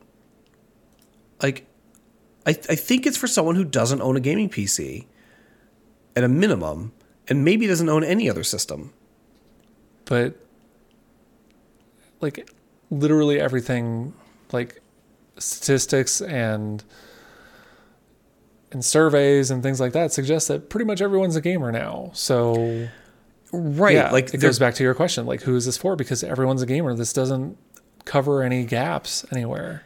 No, like I feel like they're targeting a segment of the market that doesn't exist. Or certainly, and look, I'll acknowledge this is like a somewhat of a privileged perspective to have. And I do live in a bubble, but like, I don't know. Like, I know that there are markets elsewhere in the world where something like this actually would probably make sense, right? You pay a subscription fee, you buy your games on the service, and you don't have to own hardware other than just, the Chromecast and the controller. But I still think the pricing is wrong because like everyone was so confused about like, well, you just pay the subscription fee and you have the games, right? No. No. And I don't know if they had this idea that they were going to woo PC gamers over or console gamers over, but I don't see that happening if you already own one of those platforms. Yeah, like who's going to jump ship for that? Like, especially not with Xbox developing xCloud, which when that is like truly off the ground, that's going to be a game changer for people, I think. I think GeForce Now does this really well already for PC gamers. Like, look, you own your games, right? You buy them on whatever platform. GeForce Now doesn't make you repurchase anything. You just pay the developer, the publisher has to opt in to allow it. Yeah, exactly. But still, like if you've got a game that's on the service and you already own it, then great, you're good. You don't have to rebuy a copy like you would with Stadia. And so then all you're doing is like you pay for the service and you can, you're good. And that's largely the way that, xCloud works as well, right? Is like, you either have Game Pass Ultimate, and so you have just this library of games available to you, or you own these games, and again, they are available on the streaming service. So like, I don't know. I mean, maybe it's just companies trying to over monetize and really squeeze the stone as much as they can. but they fucked that up. They really did. I'm not surprised by this news. I kind of forgot about Stadia, to be honest. I forget about Stadia regularly. It's a shame. Like, I mean, the thing of it is there's people involved, and those people are having to look for jobs elsewhere, and just hopefully they gave them a big enough heads up that they could have smoothly transitioned over rather than it be something abrupt, but I don't know. Yeah. Stadia to me reeks of some really good ideas that got absolutely ruined by people further up the chain who didn't actually understand any of the technology or the market. It smells so strongly of that. Well, anyway, good luck to folks who lost their jobs, because that sucks. Yeah. Oh, and as a side note, the Terraria developers canceled their Stadia version, not because of what happened here necessarily, but they had gotten locked out of their Google account for like 11 days. Right. And then they're like, fuck that. Fuck this. Yeah, I remember seeing that. Good for them, I say. This makes me really curious about what the future of that service looks like, but I don't know. Maybe this gives them more flexibility to negotiate deals or something. I don't get it. But they also have to like go to developers and say like, hey, port your game to our weird platform. So like the thing with Destiny 2 is like that is a separate game. It doesn't have cross save. It doesn't have cross play. So like the last time I saw someone talking about it, it was like they were online with 37 other people, and that was it. God, that's sad. So matchmaking was impossible, and lobbies were quiet. All sorts of stuff like that. I just don't get it. Like I don't get how you make that game available on that service and don't figure crossplay out. And I understand the logistics of and the challenge involved in making releases for that platform happen in lockstep with the others. But come on. Like you're setting that thing up to fail. Or you're setting that game up to fail on that service. I got nothing else to say about Stadia. I don't want to talk about Stadia anymore. Neither do I. Do you want to talk about CD Projekt? Yeah, they got hacked, and their code was put up for ransom, and now it's actually being, as far as I understand, the Witcher 3 source code is being like sold, or the Gwent source code is being sold. Up. Yeah. Mm-hmm. Oh wow! Irony. The people who made the Cyberpunk game about hacking got hacked. I had to say it. I'm sorry. There's so many of those takes. I know it is. It's kind of the easy take to take, but yeah, it is. My opinion is that this super sucks. I don't feel like they should have been a target. Okay, Cyberpunk 2077 was not what it was purported to be, and for the most part disappointing. I mean, honestly, I was pretty high on Cyberpunk, but I definitely fell off back in December. Yeah, and that's fine. I'm okay with that. But I mean, I'm not gonna go shit in a paper bag and drop it off in CD Projekt's front doorstep. Like I'm not gonna do it. No, and that's very kind of you to not do that to somebody. Well, and like God, man, like look, I was as disappointed as anybody about the way that game launched and the way that it did not meet expectations. But like, God, it's just more of the same shit of entitled people on the internet being crappy and like, like how does the decisions of, people decisions of people further up the chain pushing deadlines, right? Like how does hacking the studio and selling off or making public their source code, how does that help the developers and the people making the game? Right? Like, how does that get you the result? Like, I understand that the thinking is like, oh, well, we're going to hurt the share price and we're going to, send them a message. But like, dude, like, I don't know.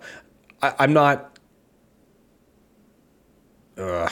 It just feels like the wrong way to do this. It totally is. I mean, I'm not advocating for anything else, but I mean, there are certain things that these people could be going after instead than CD Projekt Red. Like there is good to be done, and they're not doing good here. This is not some sort of like Robin Hood, steal from the rich, give to the poor kind of thing. It's not doing anybody any good. Yeah, and I think like you said, like I don't know if CD Projekt Red is the right target for hacktivism of this nature. I don't know. There's this little part of my brain going off and being like, "Hey, dude, you sound a lot like people who say things like writing isn't the answer and public demonstrations are not the answer." But I also don't think this is not the same thing as like systems of oppression being pushed on people for centuries, right? This is a video game studio with some shitty people in executive positions, and like you as a individual human, as a person who plays games, are not being oppressed by this. So, I don't know. I mean, this is several steps forward from when people were upset about the Mass Effect 3 ending and it got rewritten. Oh my God. Right. It is the same. That is what this is equivalent to. It's just much more extreme.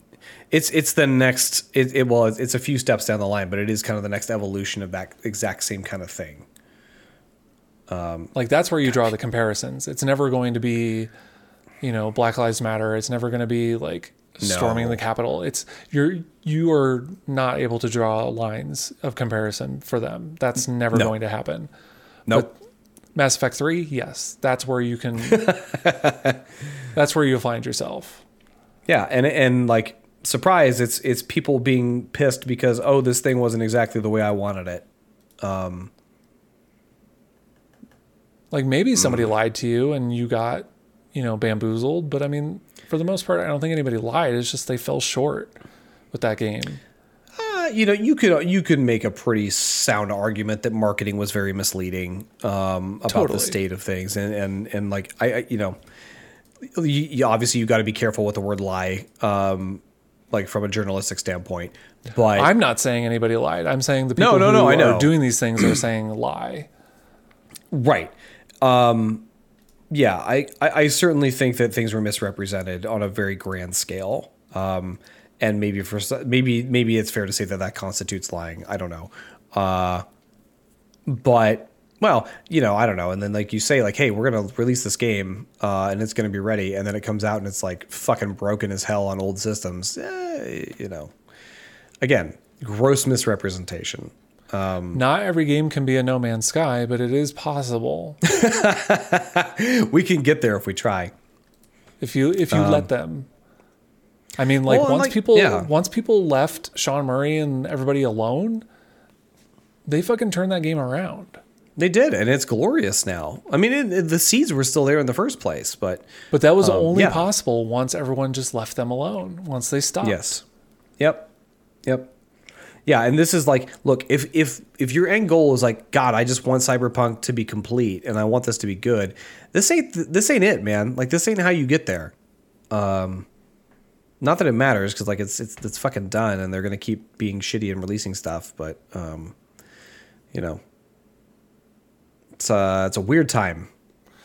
Very, very interesting. Weird time.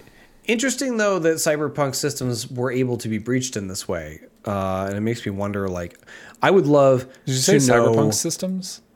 Oh, they got Cyberpunked big time. I would love to know the story of how this played out. Or if it really was just some servers that were not secured properly, but I'm sure they did some very clever things to fish their way in. But or someone let them in. Who knows? Could be. Yeah, anything is possible. Unreal or Epic announced the Unreal MetaHuman creator this week. Tell me more. Did you see this? No. Well, I mean, I've seen like the thumbnail, and that's it. But I've not watched the video.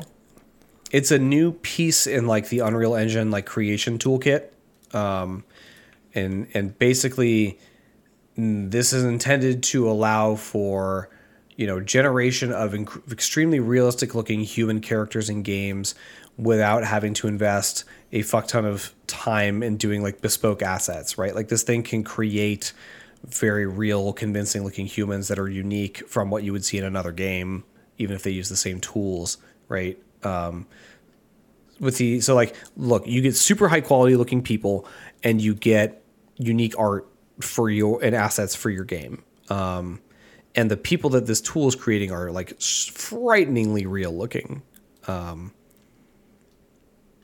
don't know. It's a super cool looking piece of tech. I have no idea how this is actually going to translate to being applied in games and as a development tool, but it's pretty wild.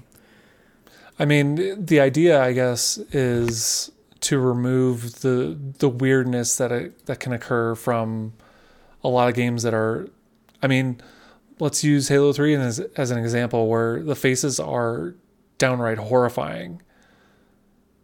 Like, not good. This creation will ease that because it's doing it procedurally, but also in a realistic manner. So you're going to get higher quality, much more variation, right? Like these, right? Okay. Yeah, and you get, they're saying like, not only all those things, you can generate one of these people in minutes instead of the like literal months it takes to construct a digital human from scratch. Okay. Yeah. Which is super messed up. It's cool messed up, but it's a little scary. And they've got a lot of demos on their page or on their website for it. Like recreating existing actors. So they've got here's Andy Serkis, and then there was another. I swear there was another. An existing video game character, Senua, gets like a makeover using the system. Is Nicolas Cage on there? God, no, he should be. MetaHuman Creator is a cloud-streamed app that takes real-time digital human creation from weeks or even months to less than an hour at an unprecedented standard of quality, fidelity, and realism.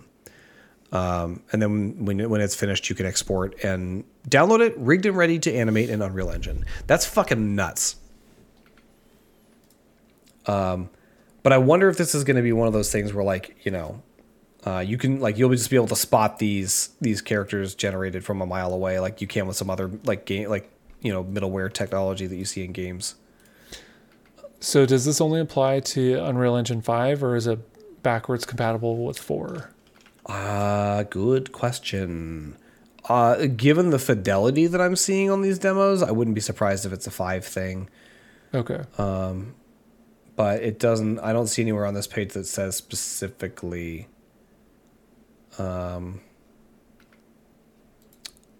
Yeah, but on the other hand, I don't know. Like, I could see them making it work in 4 as well. Like, why not? It would be a compelling way to get people to shift to 5, though. That's for damn sure. Yeah. Sounds rad. I mean, it's neat. I don't know. Like, just Google Unreal MetaHuman, and you'll see the videos, and you'll be like, "Holy shit, this is nuts." You've got one more thing on here. Yeah. This came out, I think, this week, if time is what I think it is. The Prince of Persia Sands of Time remake was delayed. I think the word used was indefinitely. Oh, no. So, like, are they just rebooting the whole thing? Like, well, I think what happened was when they revealed it, it, like, didn't look as good as people thought it was going to look, and they're like, no, this is kind of the intention. Like, we wanted it to, be updated, but we still wanted it to kind of look like it used to. But I think they're just kind of like reworking the art and like going all the way with it rather than just like the half step that they took. Got it. So they probably got feedback that was like, y'all need to remake this for real. Yeah, like if you're gonna remake this, actually remake it. Don't just do the half step. Okay, that's fair. I mean, I'm not going to complain about that. That's kind of what I was hoping for anyway. It seems like a sensible thing. I wonder how much of this is also just them accounting for like, hey, we're living in a pandemic, and things take longer now. Yeah, could be that too. And then also, maybe they're being a little smarter, they being Ubisoft being smarter about what they're saying. So if they just say that it's just delayed indefinitely, they're not committing to a time or a timeline. Yeah, and like, hey, like novel concept, that makes sense. And you know, Prince of Persia Remake is not like a AAA make or break title for their earnings reports, so they can afford to make this particular shift with this game. But I very much want to play it, so it's just more I'm kind of bummed out because I really wanted to go through Sands of Time again. Same. I loved that game. I have so many vivid, fond memories of playing that in my dorm room in freshman year of college when it came out, and it just being like, it just felt so special. Well, the time mechanic itself, I mean, like it was one thing to slow down time in like Max Payne, but it was another that you were rewinding and like able to do things over again and differently here. Yes. Yeah. Exactly. It's like it was a revolutionary thing, and still not a lot of games do it. Like you see it pop up here and there, but like it's mostly racing games right now. Like that's the only thing that's like doing time stuff is racing games. Yeah. Huh. I feel like there's been a game in the past few years that came out that had this a mechanic sort of like this. Well, okay, Life is Strange has a time rewind mechanic, but it's not the same thing. Time Shift from like 10 years ago did that. Had time stuff. It pops up, but like it's kind of hard because like you got to make a time travel or time like a weird-ish kind of game that like where that mechanic makes sense to incorporate in the first place. So I could see like a version of a Dishonored where that's a thing you can do, you know. Ooh. Because like why save scum? Why not just rewind? It could be kind of neat. All right, I'm into it. I don't know. Well, I hope they actually still make that game. I would love to play that one day. Yeah, I don't want it to be canceled. Not that canceled, the other canceled, the real canceled. I don't want it to get canceled. I'm sorry. I don't want it to get cancel cultured. No, wait, no. Don't cancel culture me, bro. No, I want to see that game come out, and I hope that they get to do it because it would be really disappointing for the people who worked on it and obviously people like us who are into it. Yes, it would be a bad time. Okay. I think it's that part of the show where I crack open the old inbox and Gmail. we read ourselves a Gmail. If you have a question you would like to hear answered on the podcast, you can send an email to quicksave@savingcontent.com. You may also submit corrections. However, there are zero guarantees that they will be read or incorporated into the show. Fair warning. This week's email comes once again from Saving Content's own Ed Acosta.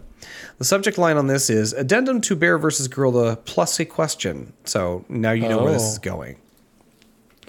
And actually, I'm glad he brought this up because I was thinking about this after you brought it up last week, and I realized we wasted an opportunity to really get into it on this subject. So I'm glad he's bringing it back up. He says, so listening to the discussion on Bear versus Gorilla, I'm reminded of the old Discovery Channel show Animal Face-Off.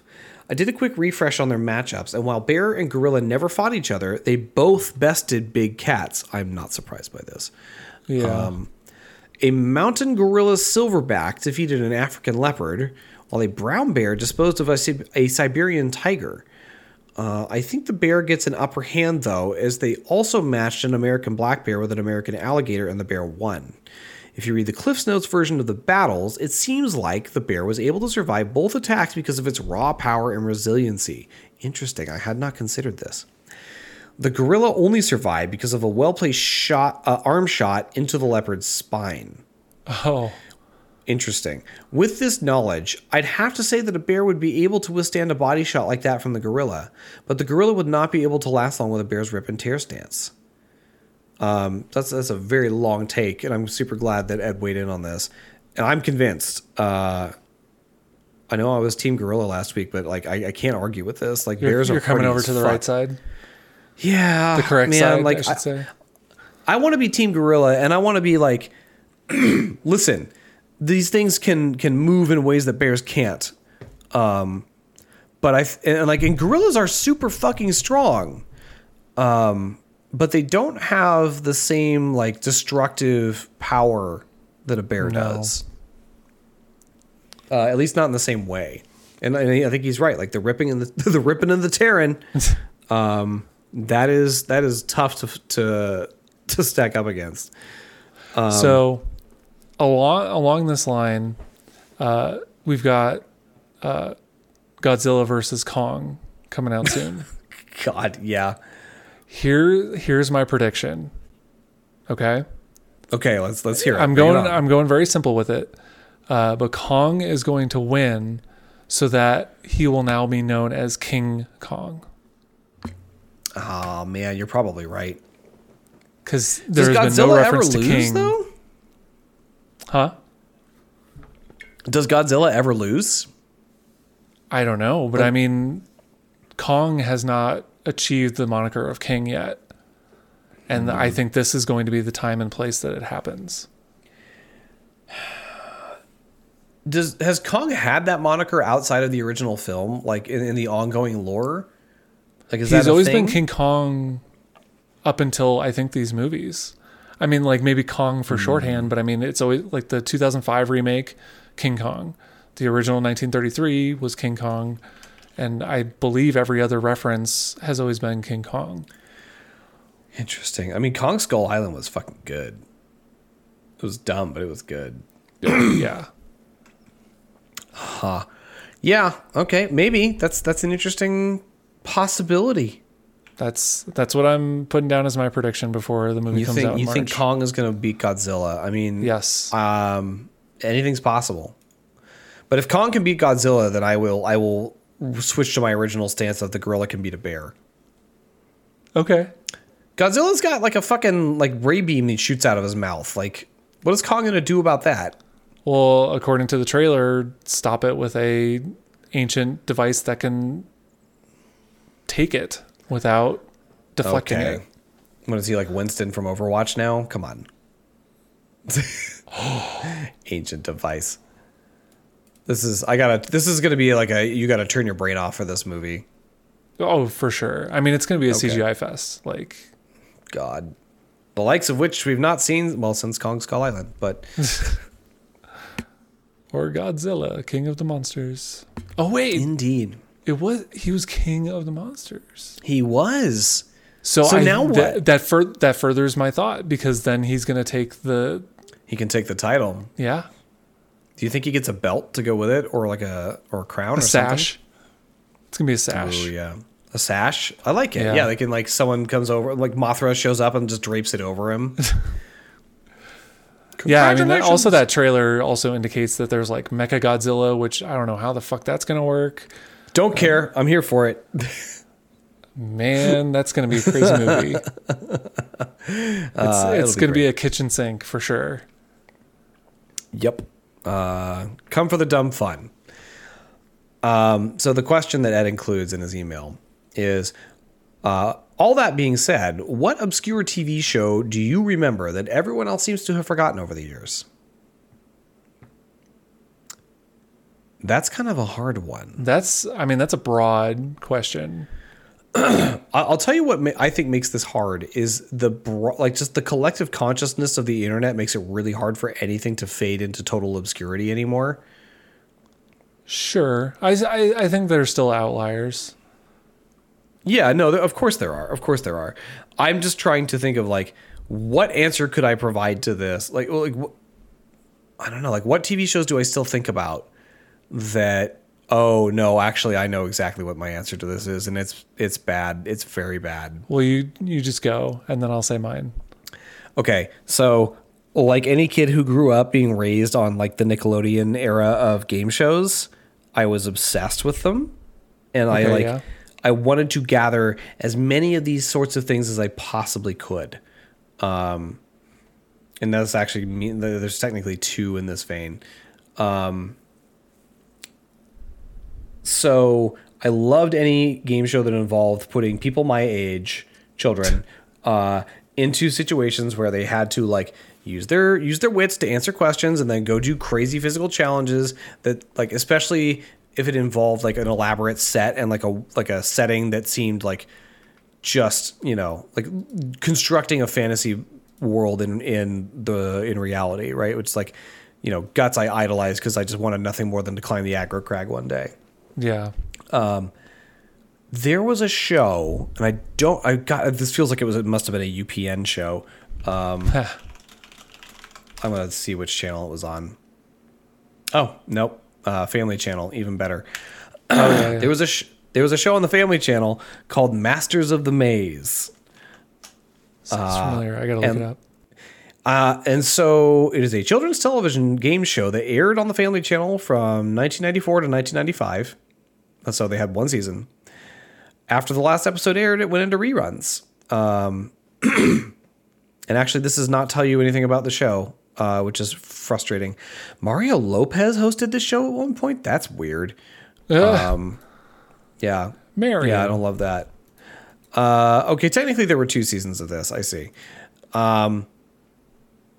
So yeah, basically you would do trivia and you'd answer questions, but they incorporated like all this weird, like very, like this is the kind of shit where like vaporwave as an aesthetic comes from, because this is like they were just doing it on this show without knowing that that's what they were doing. They'd have like floating heads against weird backgrounds, like talking to the kids, like presenting questions. But then the big event was this big fucking stupid maze that they would have to navigate. And, you know, that they had to be masters of. And if I remember right, God, I barely remember this. I think one of them had to like put on a helmet so that they couldn't see. And the other, they had to put their visor down. And then their teammate who was outside the maze would like basically have to give them instructions on how to navigate. Like they were controlling a video game. I do remember this. Yeah. Yeah. And this was a show that I thought was sort of cool, but also thought was sort of dumb. But like it was just on the right side of things that I really wanted to just keep watching it. And then but also the trivia on this show was really fucking hard. Especially when they'd get to the very end, like the final room where they'd have to like answer a bunch of extra questions. Almost no one ever won this game. Like they didn't want you to win the prizes. They probably didn't have the budget to keep giving it out, so they had to like covet them. Yeah, well, it wasn't like Nickelodeon where they threw all this money at prizes for the kids, and like in production values, and the network is just like, yeah, go nuts. Like they didn't do that. So yeah, that's the main one that comes to mind. The secondary answer to this is Where in Time is Carmen Sandiego, the less remembered like sequel show to Where in the World. Sure. Yeah. I was actually you know exactly what that is if you know the title. I had 2 things pop into my head. One of them was actually going to be Where in the World is Carmen Sandiego. Oh man, everyone knows that show. Yeah, but I feel like it's falling out of like certain people's minds at this stage. It's like I don't think it's starting to anything fall that yeah, you're right. Like the acapella stuff was like rad. Like I'm super not into it in any other context, but here it was Rockapella. Awesome. Was it? Yeah, well, that was the name of the group. They were an a cappella group named Rockapella. Well, yeah. Yes. I'm just saying the they genre. were very rock. Yes, indeed. So that was the first one, but I guess maybe my real answer, Small Wonder.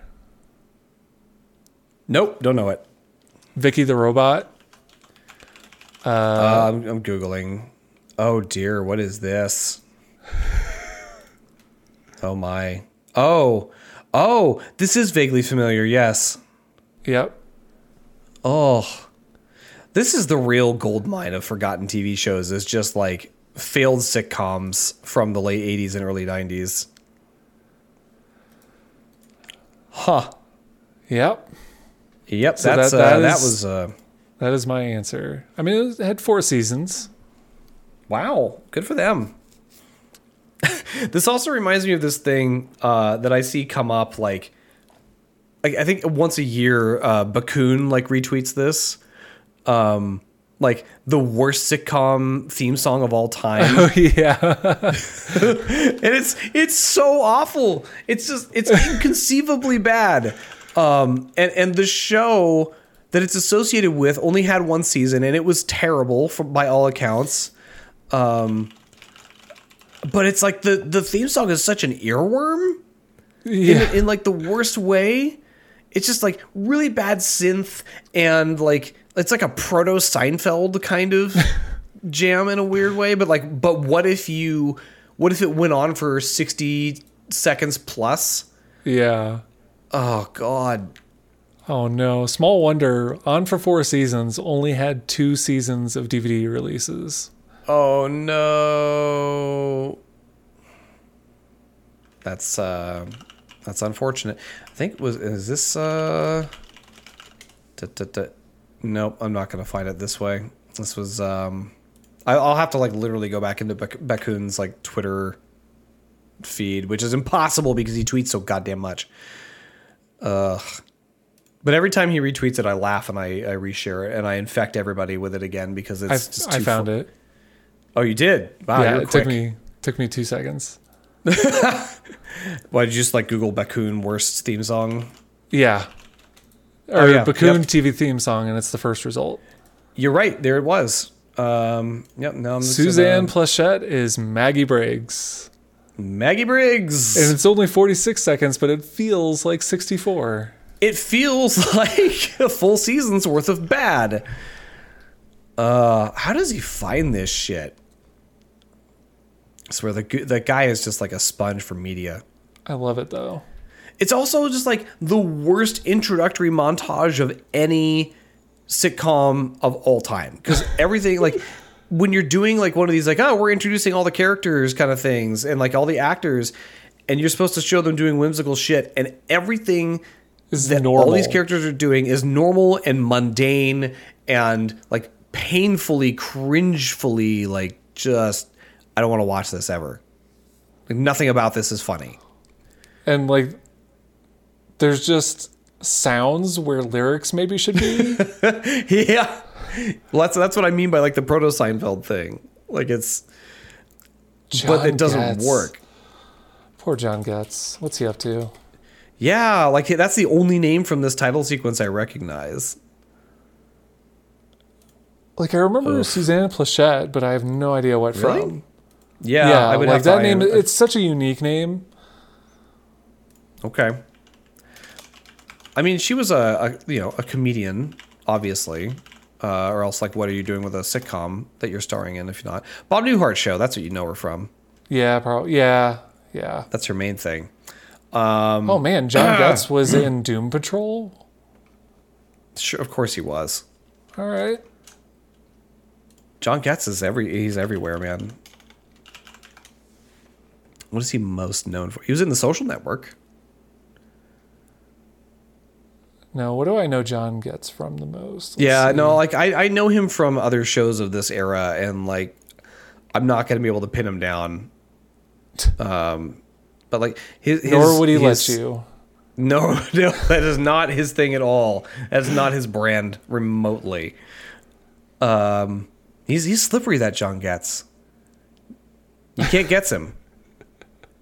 I did it. Oh my God, the show was called Suzanne Pleshette is Maggie Briggs? I thought it was just Maggie Briggs. Yes, that's the other thing about this show. Is it's not just called Maggie Briggs. The title of the show is Suzanne Pleshette is Maggie Briggs. What the actual fuck? Like, was this a thing we were doing in the late 80s? Oh my God. Oh, hey, here's another great tidbit. The name of the guy who directed all of these episodes is Peter Boners with a Z. It's too good. It's too fucking good. You can't write this. God. You can't. Someone did, but you can't. Ugh. God damn it. I will always think I don't even want to watch it. I just want it to exist in the space of my mind. But there's this sick part of me that wants to actually watch the 6 episodes that were produced and just know. And then you'll know. Yeah, my brain is broken in a very special way. Whew. That's it. That's all I got, man. I think I'm out of steam. Well, we went to very many places. We were all over the place on this one, and it's been a trip, and now I got to edit it. So, yeah, I think we've exhausted every last like thing that we can for this show this week. That's okay. Remember when we were worried, like, oh, we don't have specific games to talk about. What are we gonna do? Well, we filled those gaps. Well, I'd say. That's what they call you, the gap filler. Do they? Yeah, everyone does. Everyone? They do now. Oh, okay. Everyone's going to. You're welcome. After this is my defining moment. This is your origin story. It's not very exciting. God. I think that's going to do it for this week. That's it. No more. Okay. I think this is where you read the outro.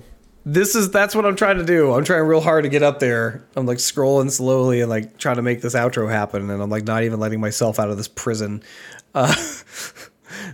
So yes, thank you so much to everyone for joining us on Quicksave. You can find me on Twitter at EV_ROWE. Scott, where can people find you on the internet? Also on Twitter at Hawk_SE, not at Hawk SE. That is taken by someone else, and maybe one day they'll give it to me, but that day is not today. Nope. Do you want me? We should add that to the script. I feel like we touch on this regularly. I like to do it like I think every other week, and maybe it's a little more than that, but or less, like more of a space. But I like to touch on it every now and then. All right, good. Thank you for the update. You can visit us at savingcontent.com for news and reviews. We have, I believe, 2 new reviews up this week. Yes, we have The Medium and we have Hitman 3. So go read those. We have things to say about those games. If you have questions that you'd like to have answered on the podcast, please send them into quicksave@savingcontent.com or reach out to us on Twitter at savingcontent or to either of our personal handles. Either way, however it works, however you want to get at us, do it. We want to hear from you. Last thing is, please, if you can, leave us a review on iTunes. It actually helps us a whole lot. It just takes a second to go in there and tap, preferably 5 stars. And tell your friends. Spread the word. This show's good. You know it. We know it. We want more people to know it. That's it. That's all I got. Until next time, you know what they say.